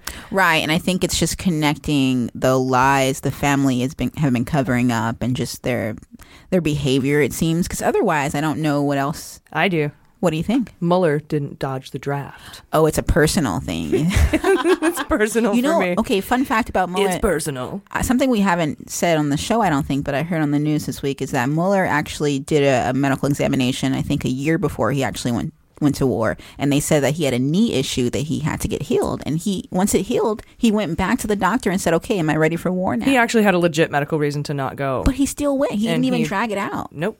That's incredible. I know someone that's such a badass, and I can't say because I don't know, maybe it's not smart to say who it is. Whatever, it doesn't fucking matter. This person has a peanut allergy, and they've been lying the whole time about having a peanut allergy because they want to serve so badly. So they've been trying like a pretty bad peanut allergy. Not like they have peanuts and they immediately die, but they have like a whole fucking reaction, and they carry an EpiPen and everything. Wow. And they've been slowly feeding themselves like peanut butter sandwiches over the course of their life, trying to like desensitize themselves to the peanut allergy, because he wants to serve, and he does serve, and he's a fucking badass. But anytime there's like peanuts in the MRE and stuff, he just has to like not eat it. I'm not hungry. And, yeah. What if they throw peanuts like the enemy? That is. I didn't know peanut allergy could keep you out of the military. For what he does. Okay, I think for the can. job that for certain jobs, like you can't be colorblind and be a pilot, but you can be colorblind and be anything else. I think it's like the stuff that he's doing. A peanut he's on farmer for the military. You're right. No, I'm just kidding. Yeah, I'm just kidding. He's on like really small teams and stuff, and he's like essential. Okay. Basically, don't let to ISIS what's find happening. out though. Right, and a lot of the MREs have nut products in them, so you have to be real careful. And so they just said, I guess it just makes sense on these small special ops groups to not have anyone with a peanut allergy. Yeah, makes sense. But it's cool that he's still doing his thing though. Oh yeah, he's a fucking badass. It's the opposite of Trump, right? Yep. Totally healthy. That was the whole point of that. Education deferments and like a bone spurt. Yeah, back to back education deferments, and then he went with the medical thing after playing college football. So yeah, that's that story. Feet. Foot facts. Yeah. Yes. If you have a foot fetish, you probably really were into that one. Sorry, I probably shouldn't mention They're very that. torn. Yeah, they're torn politically. I love feet, but I hate Trump. I don't want to see Trump's feet. There's so many other feet. Tiny feet, man. Right. Mm-hmm. Right. Gotta be. How do you balance It's a sequel to Happy Feet. Minus Robin Williams. That's why it's tiny. And terrible. That's what's tiny and terrible. Oh, yeah. Jordan, you have a Giuliani update. Yes. So we learned this week from Giuliani himself in this interview that possible further questioning of Donald Trump by the special counsel's office is still being negotiated. So they're not only discussing the scope of further questioning, but they're just discussing if further questioning is going to happen at all. So no idea basically what is happening. When asked to confirm if it's his understanding that Mueller might wish to interview Trump over the phone or in person, Giuliani said, quote, "It hasn't been formally closed yet, and that loop hasn't been closed." So, all right, so they aren't very open. Mueller's not satisfied. Basically, right. Is what it boils down to. And I didn't think he would be when he got his answers back from the written questions, because I knew that those written answers were probably like, maybe, I don't recall, perhaps, could be, I don't know, for sure, good night, thank you. Mm-hmm. So I'm sure that, and even if he did answer something, and the reason anyone would want a face-to-face interview so you can ask follow-up questions, right? Because that's how you get to something. That's how investigations work. And this is just for collusion, conspiracy, aiding, and abetting. This has nothing to do with obstruction, right? Because Mueller has said, I can't give you written questions for obstruction. I need to get to the intent, and I have to talk to you to get that. Yep. Yeah, exactly. So no dates have been set for anything officially, but obviously this would be like a Have you set a date? Yeah. Have you set up to save the dates? Oh my God, yes. Save the dates. Trump is being questioned by a grand jury. That'd be amazing. Obviously, it would be a huge deal if Trump was going to be questioned over the phone or in person specifically, because he has like a self-destruct timer that goes off after 7 seconds of speaking in the flesh every time. It's like, I can't not lie. I have a truth disability. Norman coordinates. Perjury trap. Smoke comes out of his head. Yeah. If only he was a robot, that fucking scientist would be so ashamed of himself. Mm-hmm. Or just like, this is amazing. He's a Russian scientist. Yeah. Like he made him watch like the Blue Collar Comedy Tour. And is that for Bill 1,000 Engvall hours or something? Yeah. This is the president. Like Larry the Cable Guy. Does he go with him or something? Yeah, Ron White, Larry the Cable Guy, Bill Engvall, those guys. And then, you remember, have you seen all the things where we made AI watch 1,000 hours of Friends and write a Friends episode? No way. Like, yeah, this would be it. That's funny. That version of that. We sent AI to 17 rodeos, and now actually I shouldn't barrel. I love rodeos. I used to barrel race. I can't think of a good thing. Anyway, yeah. So we watched 1,000 hours of Fox News, and we came up with a president robot. Love that. I mean, I hate that, but love that. Yeah, and so just a reminder that earlier this month is when Giuliani said that Trump would sit for an in-person interview over his dead body. And then added, but I could be dead. So maybe we're just seeing the ghost of Giuliani now, thus giving him his new nickname, Giuliani. Yeah. Rudy Giuliani. So I was thinking, like, how likely is it that this interview is going to happen in person or over the phone? Well, CNN earlier this month reported that Mueller definitely wants the questioning to happen. Trump has been telling everyone in his inner circle that he hasn't made a decision yet, as if he really has a choice in the end, but Mueller will placate him for now, I think, and keep doing what he's doing. And Trump also said last month that his written answers to Mueller would probably be, quote, the end. Cue judge saying, I'll be the judge of that. I'll be the judge of that. Call back to last week. Yeah, I don't know, man. I feel like I think that if I were Mueller, I would subpoena him. And he actually, we did our book club about Fear by Bob Woodward, that last chapter two. I think it was actually short chapter 42, where they were talking about, you know, I'm going to subpoena him. Mm-hmm. And Dowd just goes off on this weird. Right. He freaks the fuck out. Yeah. You can't. I'm going to show you. Mark my words. And he's like, calm down. Right. Calm down, Dowd. Yeah. Nice courtroom etiquette.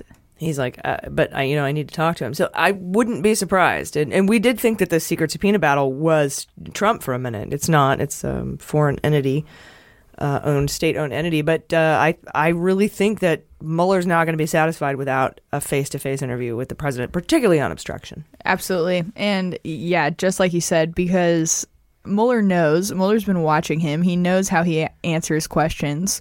This is the ideal environment to get a case. I won't even say to get a case against him, because that would imply that Mueller has some sort of ideal outcome in mind. But yeah, Mueller just wants the truth. Yes. And he's not trying to trap him. He just wants the truth of it. And I feel like Mueller would let some things slip to get to the truth. Like, he's not going to be like, got you, 1001. Right. I feel like his main motivation and his number one goal is to get to the truth of the intent, at least for obstruction. Definitely. And you're going to get, and he knows this, you're going to get the most leads and the most information that is consequential when you just let Trump fucking vent therapy. Because he says so much shit that you can investigate. Do this every time you do a Giuliani update. You're like, first of all, Stephanopoulos hadn't asked him any questions, and he just comes out of the gate like, just offers it up. It's like, all right, dude, thanks. Didn't even ask about that. Same thing with Lester Holt when Trump said he fired Comey for the Russia thing. He's like, didn't ask, but thanks for the info. Yeah. And speaking of Giuliani, on Wednesday, he said, quote, negotiations haven't formally ended yet. They haven't ended because it's not just my opinion that matters. There are other lawyers involved and the President of the United States, of course. My opinion is I don't trust them. I look at how they treated Manafort, Flynn, and Corsi. I love that he just listed off 3 criminals. Yeah, he lists off 3 criminals, 2 of which have already undergone sentencing proceedings. Flynn is to come next year. And I guess Corsi is a TBD criminal, but I think we all know how that's... We all know how that's going to turn out. Oh, yeah. Yeah. I don't know if he'll go Nunberg or not. Half Nunberg, full Nunberg. We need Maya Wiley to speak to him. We just do. We need her to talk him off a ledge like she did with Sam Nunberg. She's an expert at that. That should be one of her little credits now when she gets on those shows. She is. She's so good at that. Dude, she must have been so satisfied in that interview with Nunberg. Oh, God. Just like, this is fucking gold. This is lawyer gold. We're like, this is comedy gold. She's like, this is legal gold. Yeah. So good. Legal commentator gold. Yep. All right. So well, thank it. you. Thank you for that reporting. You're welcome. More Lube the Truth. I'm sure there will be more next week. Yeah. All right, sweet. You guys, for today's Hot Note, I have created a Sweet 16 bracket for the top news stories of 2018. So it's time for Mueller Madness.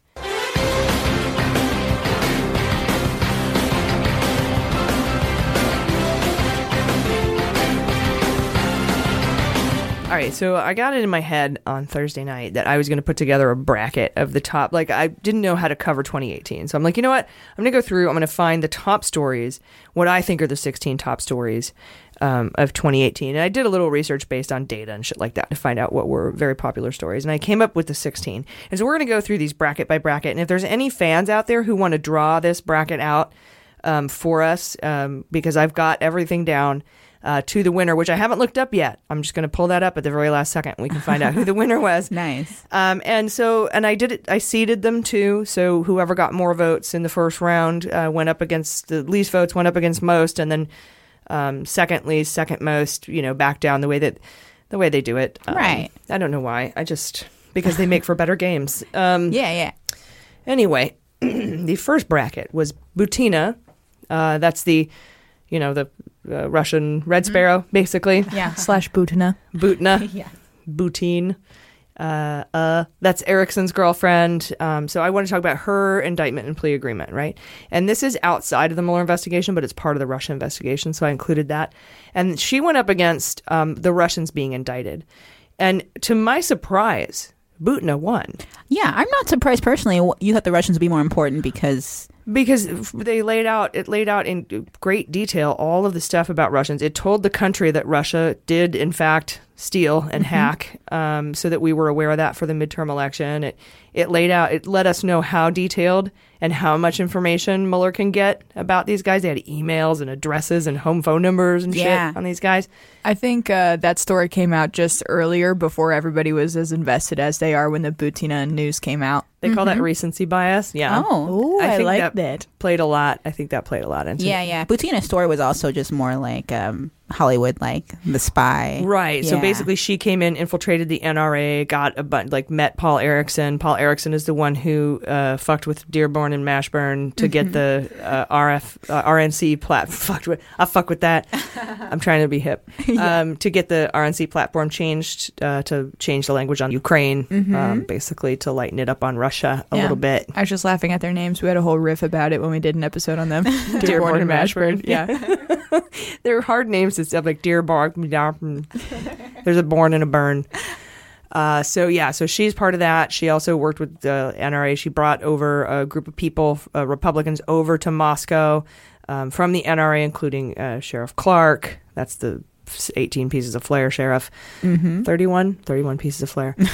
And the guy from the Outdoor Channel, and the current president and the future president and the past president of, it sounds like a Charles Dickens story, of the NRA. Ooh.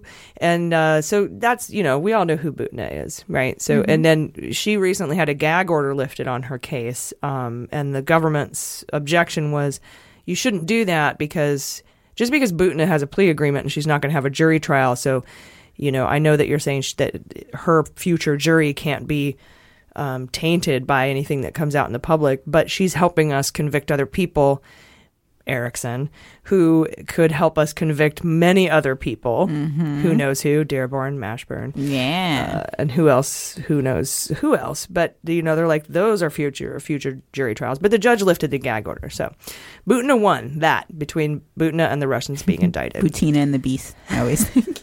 Butina and the Beast. Then Manafort case. And when I say Manafort case, I mean his conviction, his bail revocation. All of it. He had to go back to jail, his plea agreement, his blowing up the plea agreement. That's the last hearing where they're like, we don't know what we're doing. So the Manafort case went up against Trump firing Sessions, and Manafort won 80%. Oh, yeah. You're not surprised about that one, right? Yeah. I don't know, firing the Sessions for not unrecusing himself is pretty obstruction-y, but they're both huge. Manafort's pretty big. Yeah, Manafort's like a whole arc of a storyline. The Sessions thing is just like one little part. Yeah, I think it's the proximity of someone to Trump being in jail sitting there currently that makes it so big. That's true. Yes, and it a lot of people after that, the belief in the Mueller or the support of the Mueller investigation skyrocketed after the Manafort convictions. Totally. Then we had in the next bracket, Fusion GPS went up, or the next match, Fusion GPS transcripts being released went up against the NRA being investigated.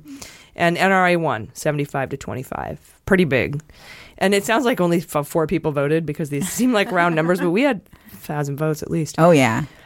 Then, so NRA beat Fusion GPS. Then the Comey memos, release of the Comey memos went up against Trump firing FBI agents. And the Comey memos won over Trump firing the Comey, remember the Comey 5, which became the Comey 6 because of Buente? Yeah. Yeah, so basically, if you don't know what I'm talking about, there were 6 officials, high-ranking officials in the FBI and the FBI Office of General Counsel who Comey shared his contemporaneous memos with right when they happened after his meetings with Trump. And those guys were Gaddis, Baker, McCabe, It's been so long. I was just going to say, it's been so long since that happened. And these guys more than I could think of. And these guys are systematically fired. Yeah. As time went on. And that testimony, too, the Comey testimony, I remember at the gym, it was on every channel, like 8 TVs back to back, seeing Comey walk in the courtroom all tall and pissed. Somebody quoted me back to myself on Twitter, Comey doesn't give a fuck, and he is pissed, and he is tall. That's brilliant. So anyway, the Comey memos won 62 to 38. I agree with that. Mm-hmm. Then we had Dems take the House versus the Kavanaugh confirmation. And along with the Kavanaugh confirmations comes the Kennedy resignation and his kid being Deutsche Bank. You have to think of everything that That's comes with it. That's a good point, yeah. But Dems take the House won by Still bigger. 74. I voted for Kavanaugh. Really? I did. I thought Kavanaugh was a big thing. I voted for the Dems taking the House because it felt like a bigger event, but as a personal thing, Kavanaugh for sure. Yeah. I guess it's a temporal thing. In the long run, the Kavanaugh thing is way more consequential, potentially. Oh. And I shouldn't say that. Not way more consequential. I completely take that back. Well, decades will be on the, Yeah, but the whole lot of it, I thought, including the fact that it's now a very conservative justice sitting on the court in some really important issues. It is true. Big. Yeah, it is big. And then when you think about the Deutsche Bank, Justin Kennedy son connection, you're like, was there a thing? Yeah, we still haven't really uncovered that entirely yet. Right. We're still waiting to figure out. We've reported on it, but we haven't learned anything else. Yeah. Right. So Dems taking the House is kind of old news compared to that. I guess I expected the Dems to take the House. I did not expect Kavanaugh to get confirmed. Good point. Yeah, that's a good point. Yeah, that is a good point. Anyway, Dems take the House, won 74 in that match. And then we had Flynn. All the Flynn shenanigans, particularly his sentencing memo, and then Mueller's sentencing memo, and then his reply, and then Mueller's reply, and then the hearing, like this whole drama that just unfolded. Yeah. That went up against Van der Zwaan, and Flynn kicked Van der Zwaan's ass. Of course. Okay. So Flynn got 94% of the vote on that one, 94. But it didn't kick as much ass as this next bracket, where Cohen implicating 45 in the financial payoff. The Stormy Daniels, the cash and release, campaign finance violations. Yes. So Cohen implicated him in 2 counts, right? Or Cohen, he said Trump basically told me to do this. Yeah, it was at the direction and coordination with. That went up against the Stone Corsi emails, which I thought were a pretty big deal, because a lot of this whole collusion and conspiracy to aid and abet rests with Roger Stone, but Cohen won 95%. Yeah, I forget the significance of Corsi and Stone too often. So I think the average person is thinking more about Cohen because it's like flashing in the news. Well, it's a big damn deal too, because he basically his pleading, copying to this, makes Trump an unindicted co-conspirator, and that's gigantic. Yeah, that's where Nixon was right before he left, right? Unindicted co-conspirator. Oh yeah, he was an unindicted co-conspirator in a lot of things. Then, my dog's barking. What does she want? There's probably a justice. Justice dog. Then the final match was Cohen's slush fund, Essential Consulting's fucking essential, went up against Cambridge Analytica. Cambridge Analytica won 72%. Yeah, I can see that. I voted for Cam-Ann. It just was really shocking because we all voted for Cam-Ann, bro. Sounds like a commercial airline. J-Jo voted for Cam-Ann. Yeah. What about you, Joko? I agree. Cam-Ann. Cam-Ann, Joko. Cam-Ann, J-Jo. Yeah. It was really Cam-Ann. Yeah, we all have letters now. It was just frustrating to realize that we were being so played on something that we thought we were controlling. Like, we thought Facebook was our personal little thing just for us. And turns out, people told us for years to watch what you put on the internet, but we didn't know that they would use it for political stuff. That was shocking. Yeah, Patricia Arquette brought this up today. She's like, man, I fell for that Jill Stein recount. Oh, yeah. And so did I. I donated to it. I wonder what I fell for. Somebody actually tweeted back at me, and they're like, I can't believe you're so fucking stupid. You voted for Jill Stein. I'm like, I didn't vote for Jill Stein. I sent her money for the recount because I was mad Hillary lost. Like, what are you even? Right. What? Yeah. Thanks for your mansplaining. Have a nice day. So we end up now with the 8. What do they call it in March Madness? There's a Sweet 16. The final. There's a Final Four. Is it the Great 8? The Great 8. Exciting 8. Is it 8? Oh, no, yeah. The Great. I don't know what it is. Grape Ape. So the first bout here was Butina versus Flynn, and Flynn kicked her butt. Mm-hmm. Actually, didn't kick her butt. It was only 59%. A lot of people think Butina is really important. Yeah. So Butina versus Flynn. Flynn wins. All right. And then we had Cohen implicating 45 versus the Comey memos. Cohen won 95% to 5%. Nice. They're like Comey memos. Don't even remember those. Oh, yeah. Then Manafort went up against Cambridge Analytica, and Manafort won. Makes sense. 63%. Agreed. To 37%. And then finally, Dems take the House versus the NRA. Dems take the House, 72%. Cool. So then we had the final four. And we had... which way did I set it up? I'm going to have to get my phone. So we're going to have to pause here. No worries. We're going to take a break. We're going to go out. We're going to have a gay old time, and then we'll be back. And you won't even notice. It'll be like one of those time capsule, time travel things where we go through a wormhole, and for us it's years, but for you it's just like a second. So we're going to be gone for 10 years, but you only experience like 1 second. So check it out. All right, guys, so we've been gone for 10 years, and we determined, I went on Twitter, I looked at the voting, it's 51-49 right now between the top two things, which are Dems take the House and Cohen. And so you can vote. Now, I'm not going to, it's too close. I can't announce a winner yet. Some people don't know about the contest yet, or, the Mueller Madness competition. So, right. Yeah, we'll give them a chance. So I'll pin the tweet, or find it on Twitter at Mueller She Wrote. Vote. And we'll announce the winner next week. So in the new year, in the season premiere. Yes, next year. Season 3 premiere. So yeah, that's it. Are you guys ready for the Fantasy Indictment League? Yes.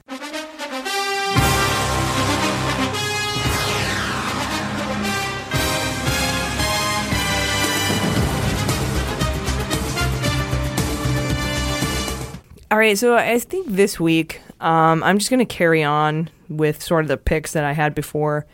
Maybe a couple changes here. I still think I want to put Kushner back in, and Don Jr. and Ivanka, and Stone and Assange. Okay. So those are my 5 this week.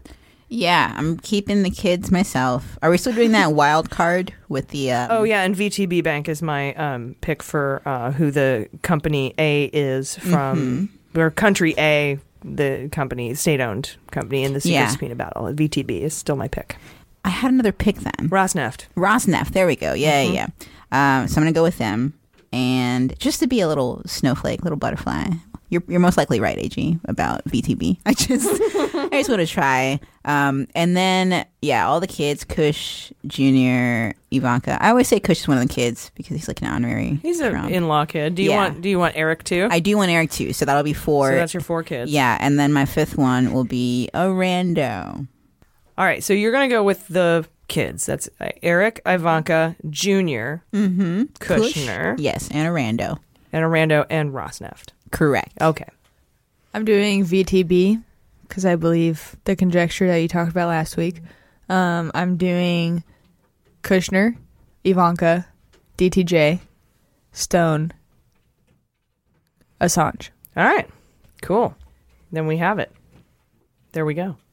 Now, starting next year, we're going to make a change to our fantasy indictment picks. Just us, not you guys. Not on the Facebook page, Friends of Justice, not for patrons. You guys continue to do what you do. We're going to make a change where it's going to be actual fantasy indictment draft, where somebody gets to go first. We decide who gets to go first, who gets to go second, who gets to go third. And then once you pick someone, the other people can't take that person. So it's going to be like a true fantasy indictment draft because you can't have all the same guy, all the time. I love that. What do we do to decide who picks in what order? We could rock, paper, scissors. Oh. Or we could draw straws or pick numbers. Yeah. Or we could read a trivia question and the first one I answer right wins. I don't know who would moderate that. That's a lot of work. What about just going in a chronological order? Like you do the first week, Jordan does the second week, I do the third week, and then we just rotate it. Is that too predictable? Oh. Well, I mean, we'd have to find out who starts. Oh, well, that's, I guess the question. So fight to the death. Yeah, it's simple. Yeah. Fight to the death. Excellent. Next week, just me. I think I could take you both. Probably, Probably, yeah. I give up very easily. Same. I roll over and expose my belly. Yeah, so we're gonna change up those rules next time. But anyway, so stick around for that. It's going to be amazing. Are you guys ready for sabotage? Yes.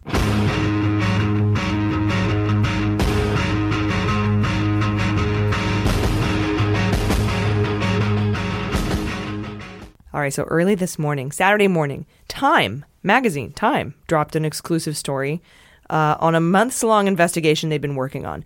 Recently, on December 19th of this year, the Treasury released its latest sanctions list.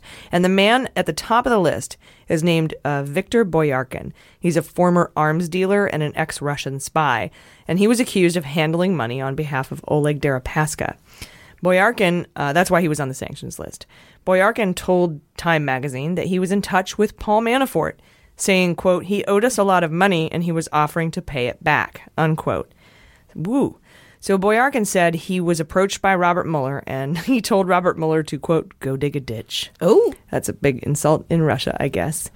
This is some of the clearest evidence of conspiracy and aiding and abetting to date. Because as we all know, Manafort went to work for Trump for free, and he promised Oleg Deripaska private briefings in exchange to, quote, make whole his $19 million debt to the Russian oligarch for a telecom thing they went in on together, and him and Gates just took off without paying him back. If you remember, Manafort wrote a series of emails to Konstantin Kilimnik, who he's also co-indicted with, promising the briefings. And we reported on those a long time ago. And one of the unanswered mysteries in those emails was a reference Manafort made to, quote, our friend V, unquote. And we all thought it was Vladimir Putin. Turns out, no. Thanks to Time magazine, that is Viktor Boyarkin. Wow. And this makes me want to add Manafort and Boyarkin to my fantasy indictment team this week. Superseding for Manafort. But I think Manafort still has a ways to go. Yeah, I will add this guy. Victor, you said his first name is? Yeah, Viktor Boyarkin. Boyarkin. So I'm going to go with Junior, Ivanka, Stone, Assange, and Boyarkin. Boyarkin. Yeah. Boyarkin.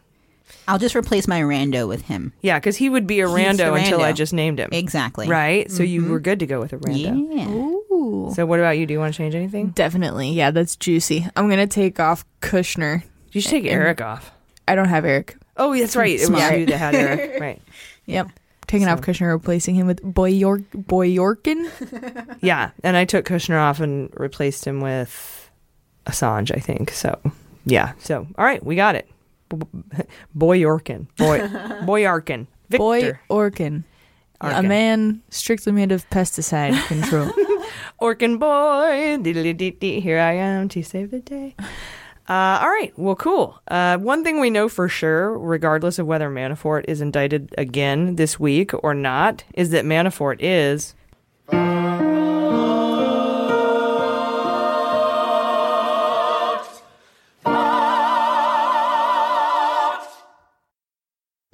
Hey, Mueller junkies. You asked for them, and we have them. You can now buy a Keep Calm and Put Some Beans on It t-shirt at our online store. Or, if you become a patron this week at the $15 level, just this week, we'll send you one for free.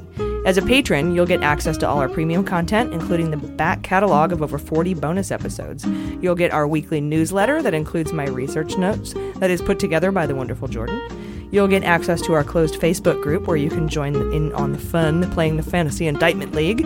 You'll get ad-free episodes, and you'll have access to our book club where we review books relevant to the Mueller investigation. So head to patreon.com/MuellerSheWrote and support women in podcasting, or shop online at MuellerSheWrote.com and put some beans on it.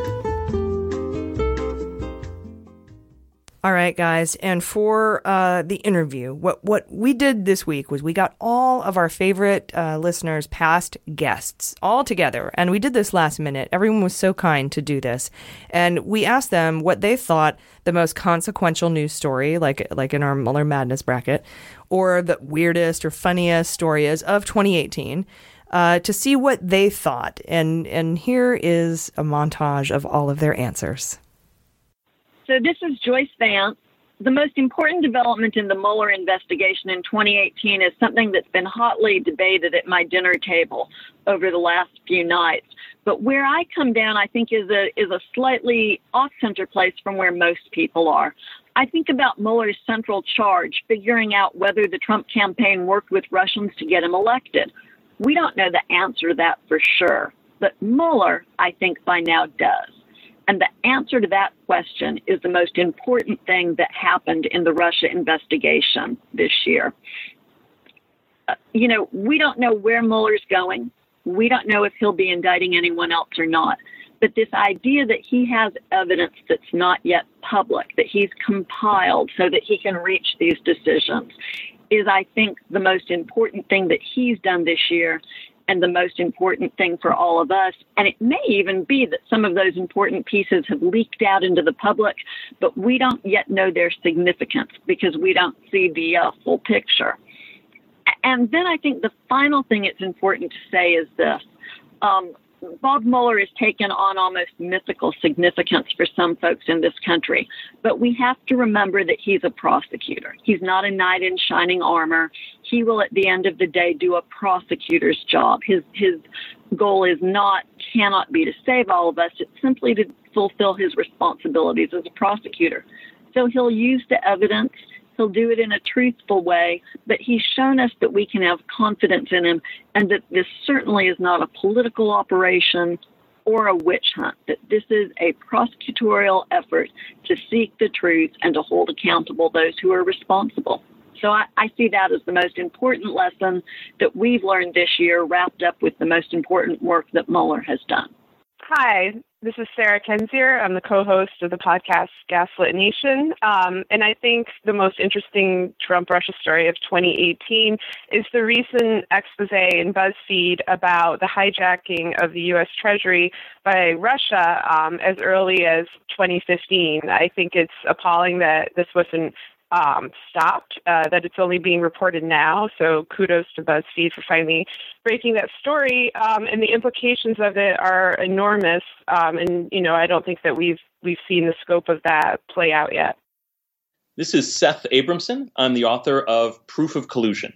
For me, the most important Trump-Russia event of 2018, by far, with no clear second place, is a report that came out in the New York Times on May 19th, 2018, in which the New York Times reported that on August 3rd, 2016, there was a meeting that occurred at Trump Tower.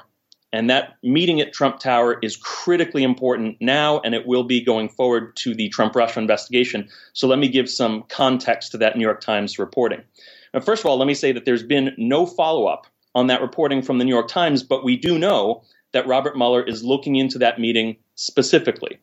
The reason I think this meeting on August 3rd, 2016 at Trump Tower could turn out to be the single most important event in the entire Trump-Russia timeline, not just in 2018, but of all the events that we have heard of so far, is because of three things. First of all, who was there? Second of all, what was discussed at that meeting? And third, the current status of the meeting's participants with respect to the Mueller investigation. So let me start first with who was at that Trump Tower meeting on August 3rd, 2016, about 90 days before the 2016 election. The first person who was there was Donald Trump Jr.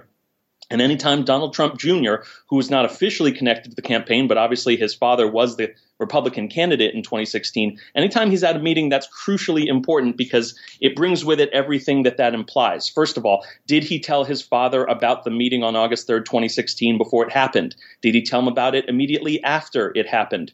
Did Donald Trump Sr. offer any input into how Donald Trump Jr. conducted himself at that meeting? Or even, because we know that Donald Trump Sr. sometimes, quote unquote, attended meetings in Trump Tower through one-way speakerphone where people didn't know that he was listening on the meeting, there's even a possibility that the candidate himself was aware of what was happening at the meeting while it was happening.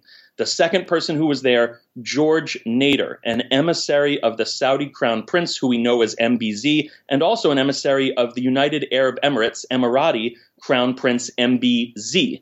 That's how he's known, Mohammed bin Zayed. MBS is Mohammed bin Salman. Nader met with Jared Kushner, Michael Flynn, Steve Bannon, and it appears possibly even Donald Trump on many occasions after the election. But this is the first meeting we know of that took place prior to Election Day that George Nader attended. It's important for people to understand that George Nader was the architect of what I call the Red Sea conspiracy.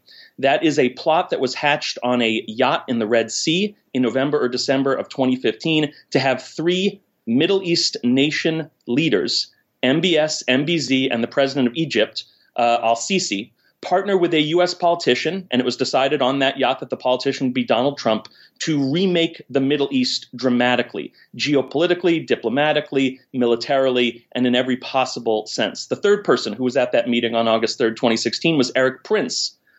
Eric Prince was a shadow national security advisor for Donald Trump during the campaign. He was involved in the hunt for Hillary's emails. He was involved in covert Trump negotiations with Russia and also with Middle Eastern nations over nuclear technology and the use of American mercenaries in place of American military might in the Middle East, in Syria and elsewhere. And then finally, the last person who was there, Joel Zamel, someone who we will be hearing a lot more about, an Israeli businessman who previously was an Israeli intelligence agent, who at the time of that August 3rd, 2016 meeting was working with two Trump-connected Russian oligarchs, Rybolovlev, who Trump allegedly, we believe, met with twice in the 10 days before the 2016 election, and Deripaska, who was, of course, Paul Manafort's contact in terms of someone who was a Kremlin agent and someone who Manafort had previously worked with. And then briefly, I'll just say what was discussed there. What was discussed is that Nader, representing Saudi Arabia and the UAE, and Zamel, representing Israeli intelligence interests, as well as the Kremlin, offered collusive assistance to the Trump family. And here's the key thing. The New York Times reports that Donald Trump Jr. said yes. So put aside for a moment that June 2016 meeting where the Russians offered collusive assistance and allegedly the Trumps in the person of Donald Trump Jr. and Jared Kushner said no. In this case, the New York Times said that Donald Trump Jr. said yes. And then finally, what's the current status of those meetings participants? Well, Donald Trump Jr. has told friends that he expects to be indicted. We have reports from the New York Times and Washington Post that Erik Prince clearly lied to Congress during his testimony, and therefore we might expect that Erik Prince will at some point be indicted. And then most importantly, George Nader is cooperating with Robert Mueller. So Robert Mueller knows everything about the lead up to this meeting and what happened with George Nader and also Erik Prince afterwards. For instance, one of the reasons we know Erik Prince lied to Congress about his January 2017 meeting in the Seychelles is because George Nader told Robert Mueller that he had set up that meeting so that Prince could be Trump's envoy to Kirill Dmitriev of the Russian Foreign Investment Direct Fund. And therefore, we know that George Nader can implicate Erik Prince. So I think that what I've referred to as the grand bargain among a large number of nations to offer pre-election collusive assistance to the Trumps essentially crystallized on that date with all of the key parties, except for Egypt, present in that room in Trump Tower on August 3rd, 2016. And wouldn't you know it, 2 weeks after that meeting, George Papadopoulos orchestrated a meeting between Donald Trump and the president of Egypt, al-Sisi, and Michael Flynn attended that meeting, just as Michael Flynn attended subsequent meetings with George Nader, with MBZ, with Erik Prince, with Steve Bannon, with Jared Kushner, as they fleshed out this five-nation illegal, collusive pre-election bargain to offer money and other forms of assistance to the Trump campaign. This is David Priess. I'm the Chief Operating Officer of the Lawfare Institute, known for the Lawfare blog, author of How to Get Rid of a President, History's Guide to Removing Unpopular, Unable, or Unfit Chief Executives, and Robert Mueller's former daily intelligence briefer from when I was back at CIA. Reflecting back on 2018, the most important moment related to Mueller that I can think of is the hacking and leaking indictment in July of the 12 Russians, in part because of its specificity. All of us had been saying for a while that Mueller does his homework, that he crosses his T's and he dots his I's, and there wasn't going to be anything sloppy about it. And we had a preview of that in the February indictments of the IRA troll farm, but the July indictment was exquisite in terms of the specific emails, street addresses, and all of those involved in the targeting of the Clinton campaign. But the oddest moment for me came not that far removed from that in time. The oddest Mueller moment of 2018 was what I call Muellergate, which was on July 27th when Bob Mueller and Jr. were seen together at the same airport gate at Reagan National Airport in Washington, D.C. And you would have thought for the next week that this was the second coming, because everybody wanted to comment about they were at the same gate. What could they have done? Did they notice? Just about anything to do with this was headline news. It even got Peter Carr, the spokesman for the special counsel, to actually comment publicly, something he was not wont to do. He, as I recall, confirmed that Mueller was in the photo and said that he was waiting to board a flight. And those are more words than we'd gotten out of Peter Carr in many ways. So the obsession with Muellergate in July is certainly odd, but it is a reflection of the fact that he has not been taking a public stance, and that bodes well for 2019. Hey, this is Jack Bryan. I'm the co-writer, director of the documentary Active Measures. And I think that the biggest, the most consequential story relating to Trump and Russia this year has been Rick Gates flipping.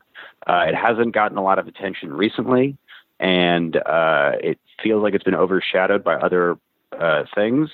But Gates is a character who is, I think, very much part of the Russian operation with Manafort, and kind of takes over for Manafort to some extent after Manafort leaves, and was on the transition, and also knows the sort of backstory in a way with Manafort that the other people in this might not. And so while I think that there is certainly a chance that Cohen flipping could be the biggest deal, or I think it's also possible that some foreign intelligence services helping out. We don't really have enough of that yet. I think that the Gates thing, for my money, is likely to be the story that had the most effect, in that it allows Mueller to cross-reference his interviews after that. And I think Gates has a lot of information. Hi, this is Greg Olear, the author of Dirty Rubles, An Introduction to Trump Russia. And for me, the most consequential story, involving Trump Russia was the murder of the journalist Jamal Khashoggi. And I guess it wasn't consequential, it was more of a mind blow for me personally, because what it brought home for me was how vast the scope of all of this really is. Trump Russia, it turns out, isn't really just about Russia. It doesn't confine itself to that boundary and those borders. There's other countries involved. And it's not so much the murder of Khashoggi as much as the connections that Jared Kushner had with MBS, the Crown Prince of Saudi Arabia, who we know pretty much was behind the assassination. And Trump, in his bizarre response to it, just clinging desperately to any excuse he could to wish it away and hope that people didn't ask any more questions. He didn't want to blame MBS. And I think it sort of brought home for me just how corrupt these people are, how much people have on them, how much they owe other people for where they are, and how willing they are to do what the people say and command them to do. So I think one of the questions people constantly ask is, what's taking so long? Hurry up, Mueller. Why is it taking so long? And I think it's taking so long because of the scope of this thing. It's just, we know more than most people, and what we know is the tip of the iceberg compared to what Mueller knows. And it's just so big that it just takes time. Hi, this is Scott Dworkin. I'm the co-founder of the Democratic Coalition, and I'm also the host of the Dworkin Report podcast. I think the most important story of 2018 has to be Michael Cohen's indictment and also partial flipping on Trump. It just was so cataclysmic towards his administration, and it's been so long and ongoing. And there's so many facets of it. You have not only the payoff to porn stars that involve FEC violations and felonies directed by Trump, which also makes him an unindicted co-conspirator. But also you have the parts of Russia and the other business deals that they've done over the past 15 years or so. So there's a lot to dig in there. On top of the fact that Cohen pled guilty, and he started cooperating at least a little bit with prosecutors. So I think that this is something that will end up being, the worst part to Trump, because he was the wingman. Hey, it's Elizabeth Cronise McLaughlin from Resistance Live. So my choice for the most significant event of the year with regard to Trump Russia is actually somewhat unconventional, I think. And it is the Flynn sentencing memorandum that was filed by Robert Mueller. The reason why I think it's so significant is that Flynn had his hands in so much dirty, ugly stuff. The attempt to kidnap a Turkish citizen and return him to Erdogan. The negotiations that we know of right now with the Russian ambassador. The ongoing attempts to get nuclear power into Saudi Arabia and Egypt from the Russians and the Chinese. And he was engaged in all of this during the transition and the time that he was the national security advisor. Lo and behold, we get to December of this year, and Robert Mueller files a sentencing memorandum that recommends that Flynn doesn't do any jail time. And for me, coming out of a white-collar legal background, someone who has been engaged in litigation that has had really massive criminal components attached to it, the idea that someone who had engaged in as much significant, dangerous criminal conduct as Mike Flynn would get a recommendation of no jail time from Robert Mueller, I think tells us an awful lot about what Flynn has given up in the context of information with regard to Trump. I find it very hard to believe personally that he could have gotten a sentencing recommendation of no jail time if he had not flipped at bare minimum on the vice president, if not the president himself. And so to me, the reason why this is the most significant event with regard to Trump Russia and Trump Mueller in 2018 is because of what it tells us about what's likely coming down the pike for next year. My name is Renato Mariotti.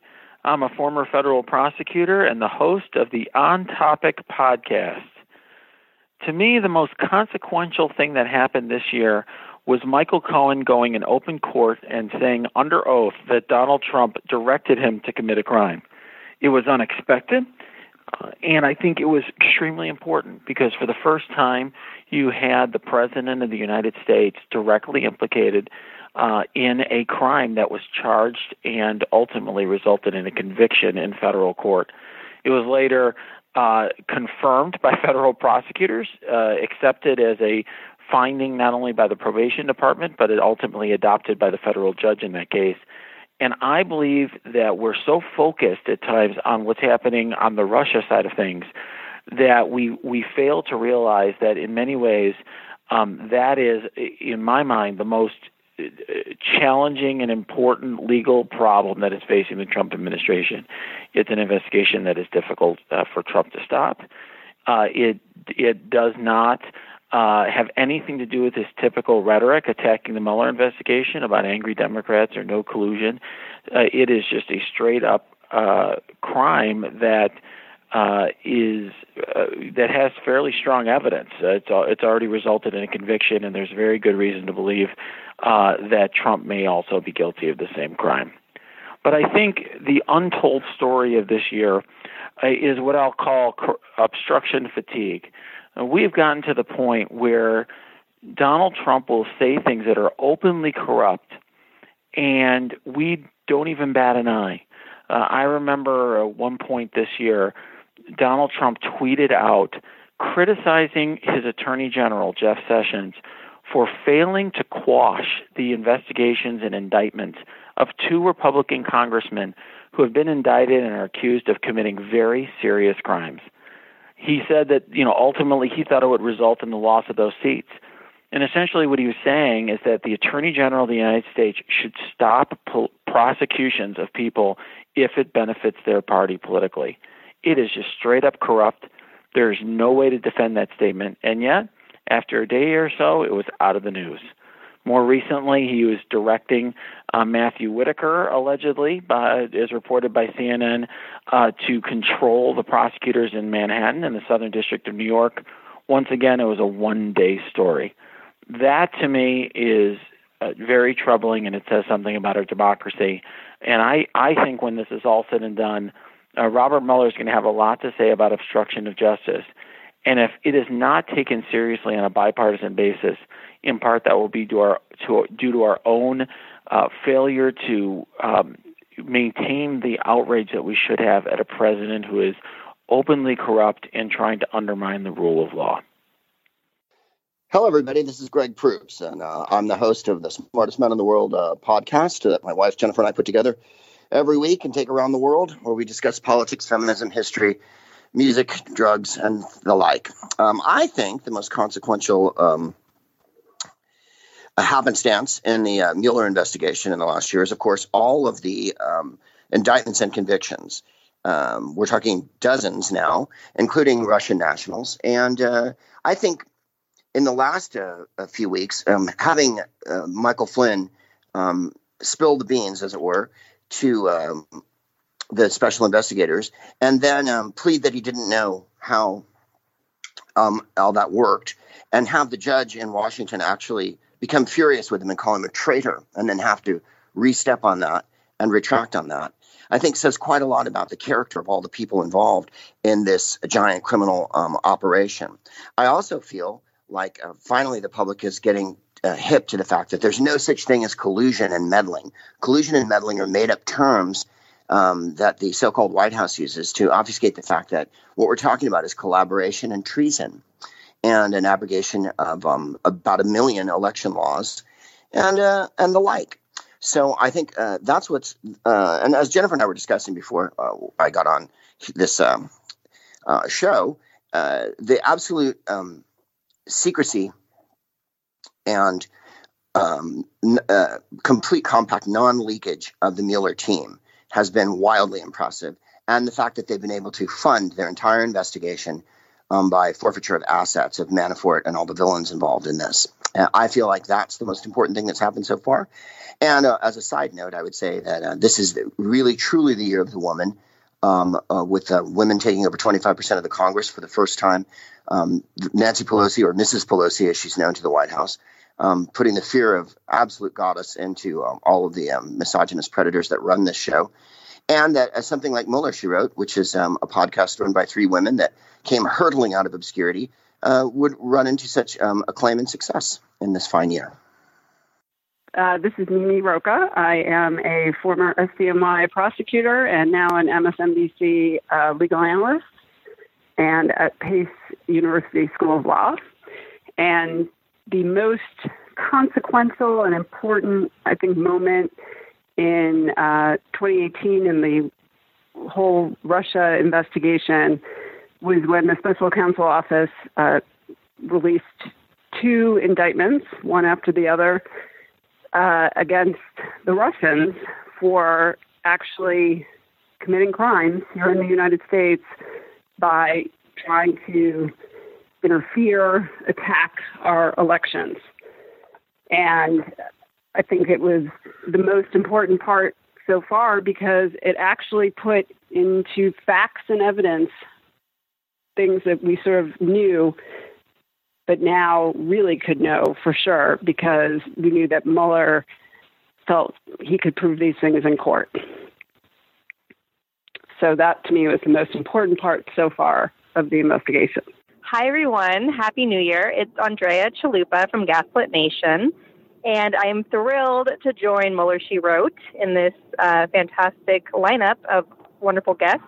And so I think one of the key stories of 2018, a year of so much confirmation, so much that we knew that was finally confirmed, brought out in the open. You know, we knew that they needed conduits on the ground, pollinating their coalition of corruption. And of course, we got that confirmation with the arrest of Maria Butina, a Russian spy. And so that was exciting. We knew that the Trump inauguration was one big Russian money laundering prom night, which Maria Butina attended, of course, with her so-called lover, Erickson. And so, now that's being investigated. And so that's all wonderful. And so we'll probably hear more about the big inauguration night and all the crimes that likely were happening out in the open during that night with a record number of influential Russian oligarchs attending that inauguration. There's, of course, accusations of misspent funds and whether favors were being traded, whether American foreign policy was being sold off essentially at that inauguration. So there's there can be a lot of interesting developments there to watch, which I'm thrilled about because that was a terrifying night, just given the guest list alone and just the massive amount of money being spent and just so little to show for it that night. So But I think the number one story to watch in 2018, where we had a frightening development, is, of course, Ukraine. So what happened at the end of November, Russia openly attacked Ukraine in international waters. That's a big shift because normally Russia tries to hide it. They had, the so-called little green men showing up and annexing Crimea. They had so-called Russian rebels invading East Ukraine. That was, of course, the Russian military invading Ukraine.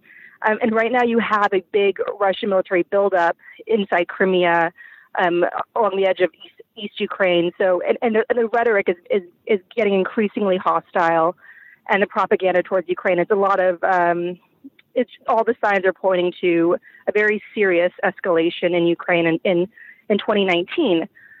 So what's really significant about that in connection to Trump, Russia, I'd even say that the Mueller investigation is this. We know that Putin and Trump, we had it confirmed at that Helsinki summit where Trump came out like a chain dancing Russian bear, very submissive towards Putin. In the Helsinki press conference, that was terrifying. There's even a report that it shocked people in the CIA. And they're experts, of course, they're ahead of all of us, but it's still so stunning to see the so-called leader of the free world being submissive, almost like admiring this mass murdering dictator, Vladimir Putin. And during that press conference, you had, leading up to it, you had the 12 Russians indicted. You had Maria Butina shortly thereafter arrested. So you really saw this checks and balances by the Mueller investigation, with Rosenstein coming out and saying, we've got these 12 Russians by name, here they are, to try to sort of put a damper on Putin's big coming out party with Trump. But of course, there's only so much that our checks and balances in the U.S. can do right now with this Russian mafia asset in the White House. And I think there's no clearer signal of that than the fact that the U.S. has not sanctioned Russia for openly attacking Ukraine. The U.S. has not led with the EU, as it normally would have done under Obama, in convincing the EU to pass further sanctions against Russia for openly attacking Ukraine. And I think that is the scariest sign yet that I don't want to say that Putin may be winning, but that is really where we need to watch to see how this new world order could be potentially shifting with such a power vacuum in the White House and Putin increasingly becoming more imperialistic, more aggressive. He and Erdogan were somehow able to convince Trump to get out of Syria. Syria is now fully owned by Russia. That's a huge geopolitical win for Putin. It's a big base for them right there in the Mediterranean. And so is Ukraine next. And a lot of signs are pointing to a big escalation there. And that's going to be dangerous because it's going to further destabilize the EU. It's going to worsen the refugee crisis in Ukraine. Millions have been displaced by the war in Ukraine. And worsen the refugee crisis will, of course, further flood the EU with refugees. And that could lead to a rise in the far-right rhetoric. You had the NATO commander, of course, in 2016 telling the Senate that Russia was deliberately bombing civilians inside Syria to create more refugees to flood Europe. Why would he do that? Because the far-right parties that Putin supports, they like to use that anti-refugee rhetoric, and that's how they try to create hysteria and further push their nationalist agenda. So I just think if Putin is going to go deeper inside Ukraine, create far more casualties, and who knows, maybe take over the country, that is going to really create more chaos and destabilization. The fact that we don't have a strong White House standing up against that, standing up to protect against a worsening human rights crisis, that's really going to have a very bad ripple effect in geopolitics for many years to come. And so that's what I think everyone should look out for is Ukraine in 2019 and the lack thereof of sanctions by the U.S.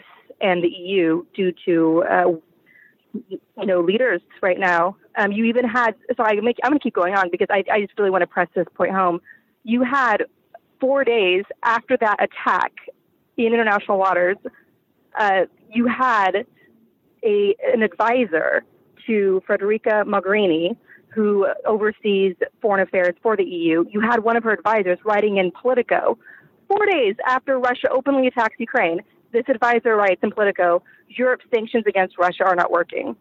So all of this points to, yes, Mueller's investigation can come out with whatever it wants, but is it still a shifting world order towards Putin's world now? And all of that's going to come down to whether the U.S. and the EU will be united in sanctioning Russia, because sanctions do work, or else Putin would not have gone to all this trouble to elect one of his assets president of the United States. And that's my point for 2019. Hello, this is Virginia Heffernan. I am a co-host of Slate's Trumpcast, an opinion writer for the LA Times, and I also write a column for Wired. To me, the most consequential part of the Mueller investigation this past year was the conviction, arrest, and imprisonment of Paul Manafort. Manafort embodies, he's like the caricature of the corruption of the Republican Party, which for decades has been sending people abroad, posing people as lobbyists, posing people as PR people to clean up the reputations of murderous dictators, including Yanukovych and Oleg Deripaska, the oligarch who was a client of Manafort's, who's also has his hand in many, many bloody human rights abuses. Manafort, together with Roger Stone, defined these kind of acts for Republicans who'd seemingly been put out to pasture and set up a network of United States politics laundering the reputations of dictators abroad. And to me, he stands for the corruption of the GOP, and his imprisonment stands, hopefully, for the redemption and reform of our political parties. Hey, this is Randall of Randall's Animals. And I think the biggest Trump-Russia story of 2018 was all about that crazy-ass honey badger Judge Ellis and his rulings in the Manafort trial. You see, Paul Manafort don't care. Paul Manafort don't give a shit. But you know why? Because he's stupid. You see, a honey badger don't care because it has to in order to live and survive in the wild. But Paul Manafort don't care because he's just so stupid. If you ask me, Judge Ellis went so hard on him, not because of all the counts of conspiracy or the 5 counts of tax fraud or bank fraud. It was because he walked around in ostrich clothing. Hello? I mean, how can one not expect to face the heat when they walk around like that in ostrich clothes? Now, here are some quick little FYIs about Paulie Manafort. He was born on April Fool's Day. How funny is that? In Connecticut. He's 69 years old, and his pop was indicted in a corruption scandal in 1981. Wasn't convicted, but he was indicted. Okay? And something tells me that Paul Manafort's grandpapa, who immigrated from Italy to the United States in the early 20th century, would have no idea that his grandson would grow up to walk around in ostrich clothes. Am I right? I mean, could you imagine? Oh, geez Louise! Anyways, if you ask me, Judge Ellis and Paul Manafort are the new Felix Unger and Oscar Madison. I'm sending big love and hugs to all you listeners out there and wish you have the most fantastic new year. So, Renato, do you still have your own podcast? Yeah, it's complicated. What's so complicated about a podcast? That's the name of the podcast, remember? Oh! Will you still be exploring topics that help us understand the week's news? You bet. But we'll have a new name because we're going to be working together to explore complicated issues that are dominating the news. Working together? Yeah, you're hosting it with me, remember?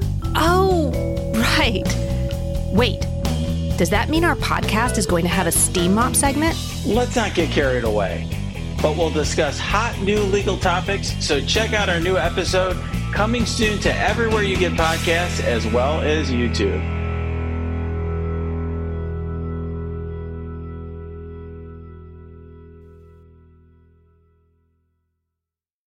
All right, guys, that's our show, our final show of 2018.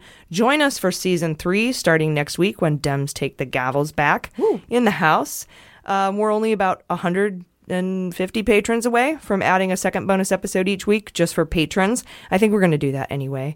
That will be available for patrons only. You can get in on that for as little as $3. Totally worth it. So go to patreon.com/MuellerSheWrote. We have had an amazing year.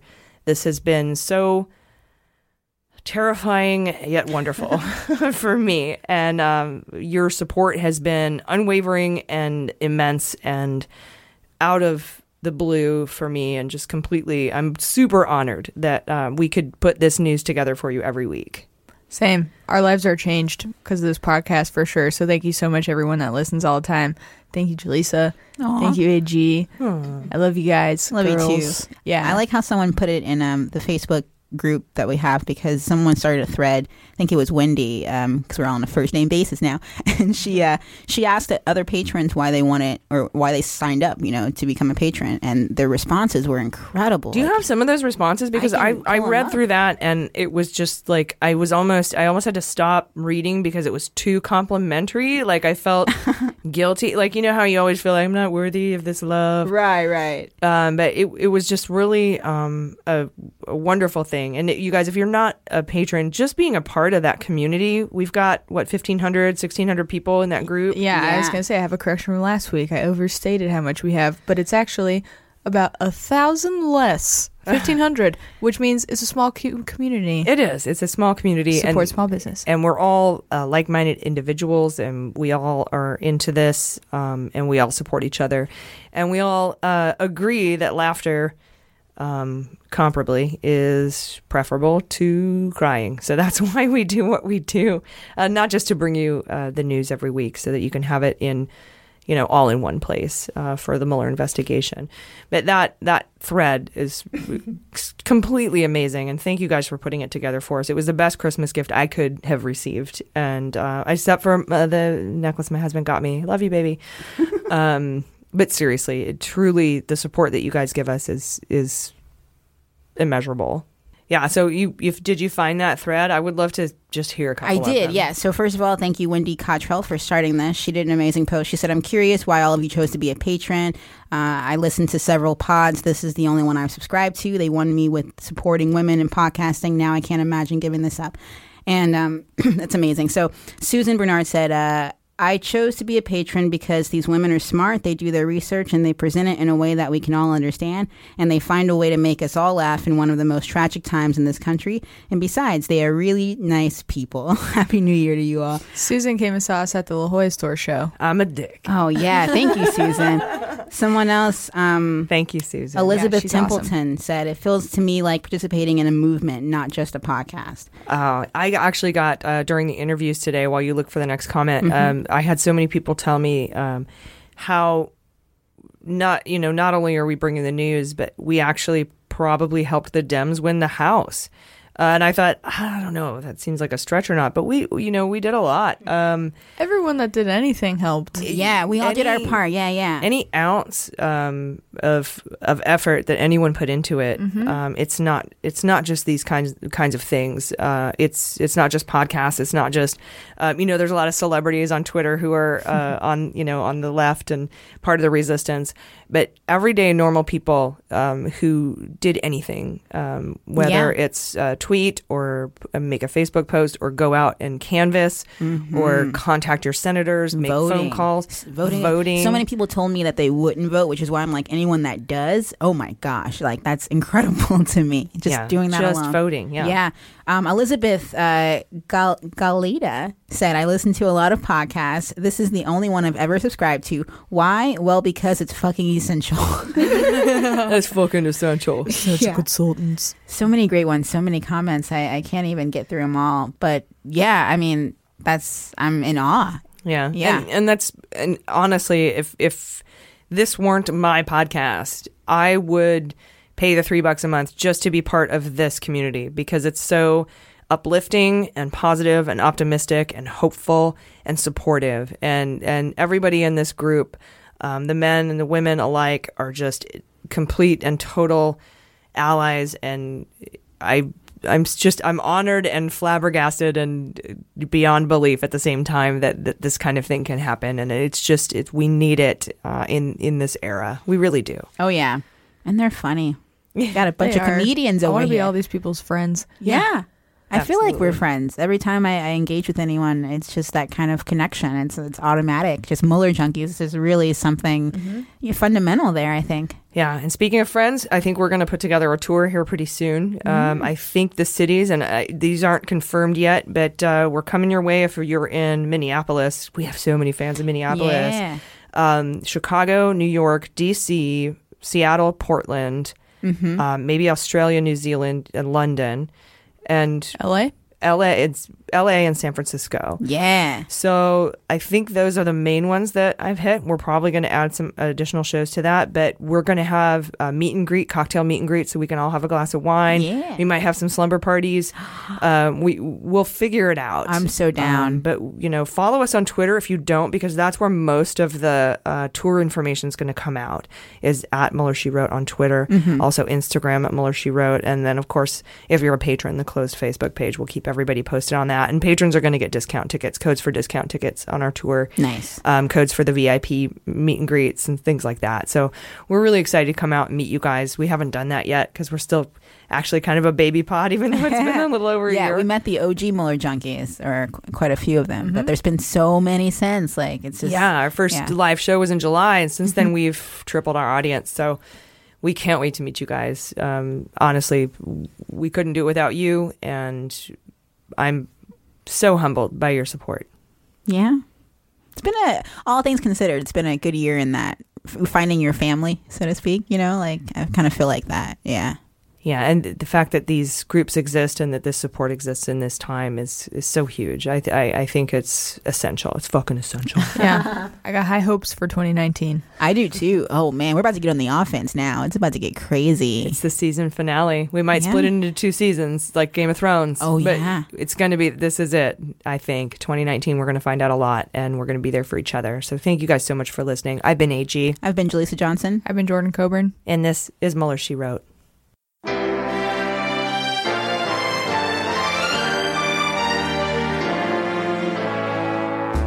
Mueller She Wrote is produced and engineered by AG, with editing and logo design by Jaleesa Johnson.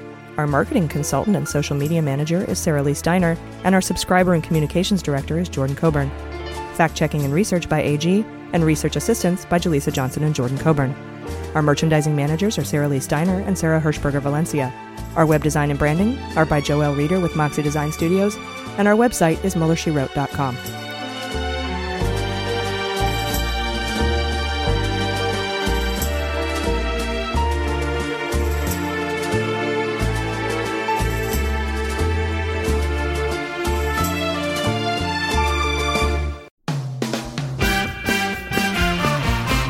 Season 4 of How We Win is here. For the past 4 years, we've been making history in critical elections all over the country. And last year, we made history again by expanding our majority in the Senate, beating election-denying Republicans in crucial state house races, and fighting back a non-existent red wave. But the MAGA Republicans who plotted and pardoned the attempted overthrow of our government now control the House, thanks to gerrymandered maps and repressive anti-voter laws. And the chaotic spectacle we've already seen shows us just how far they will go to seize power, dismantle our government, and take away our freedoms. So, the official podcast of The Persistence is back with Season 4. There's so much more important work ahead of us to fight for equity, justice, and our very democracy itself. We'll take you behind the lines and inside the rooms where it happens with strategy and inspiration from progressive changemakers all over the country.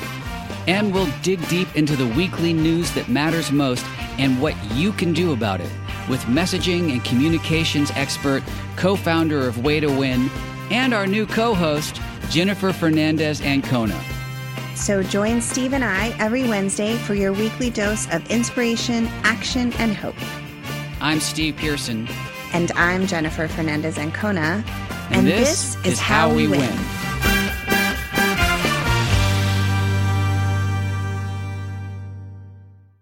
MSW Media.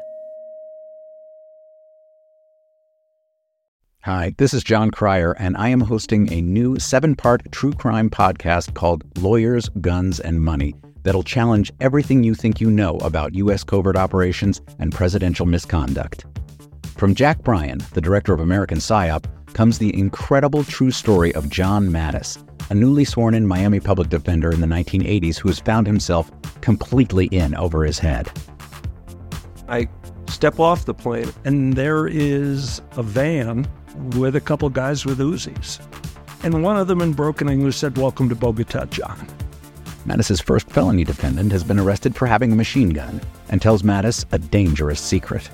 He was shipping arms into Central America on behalf of the CIA.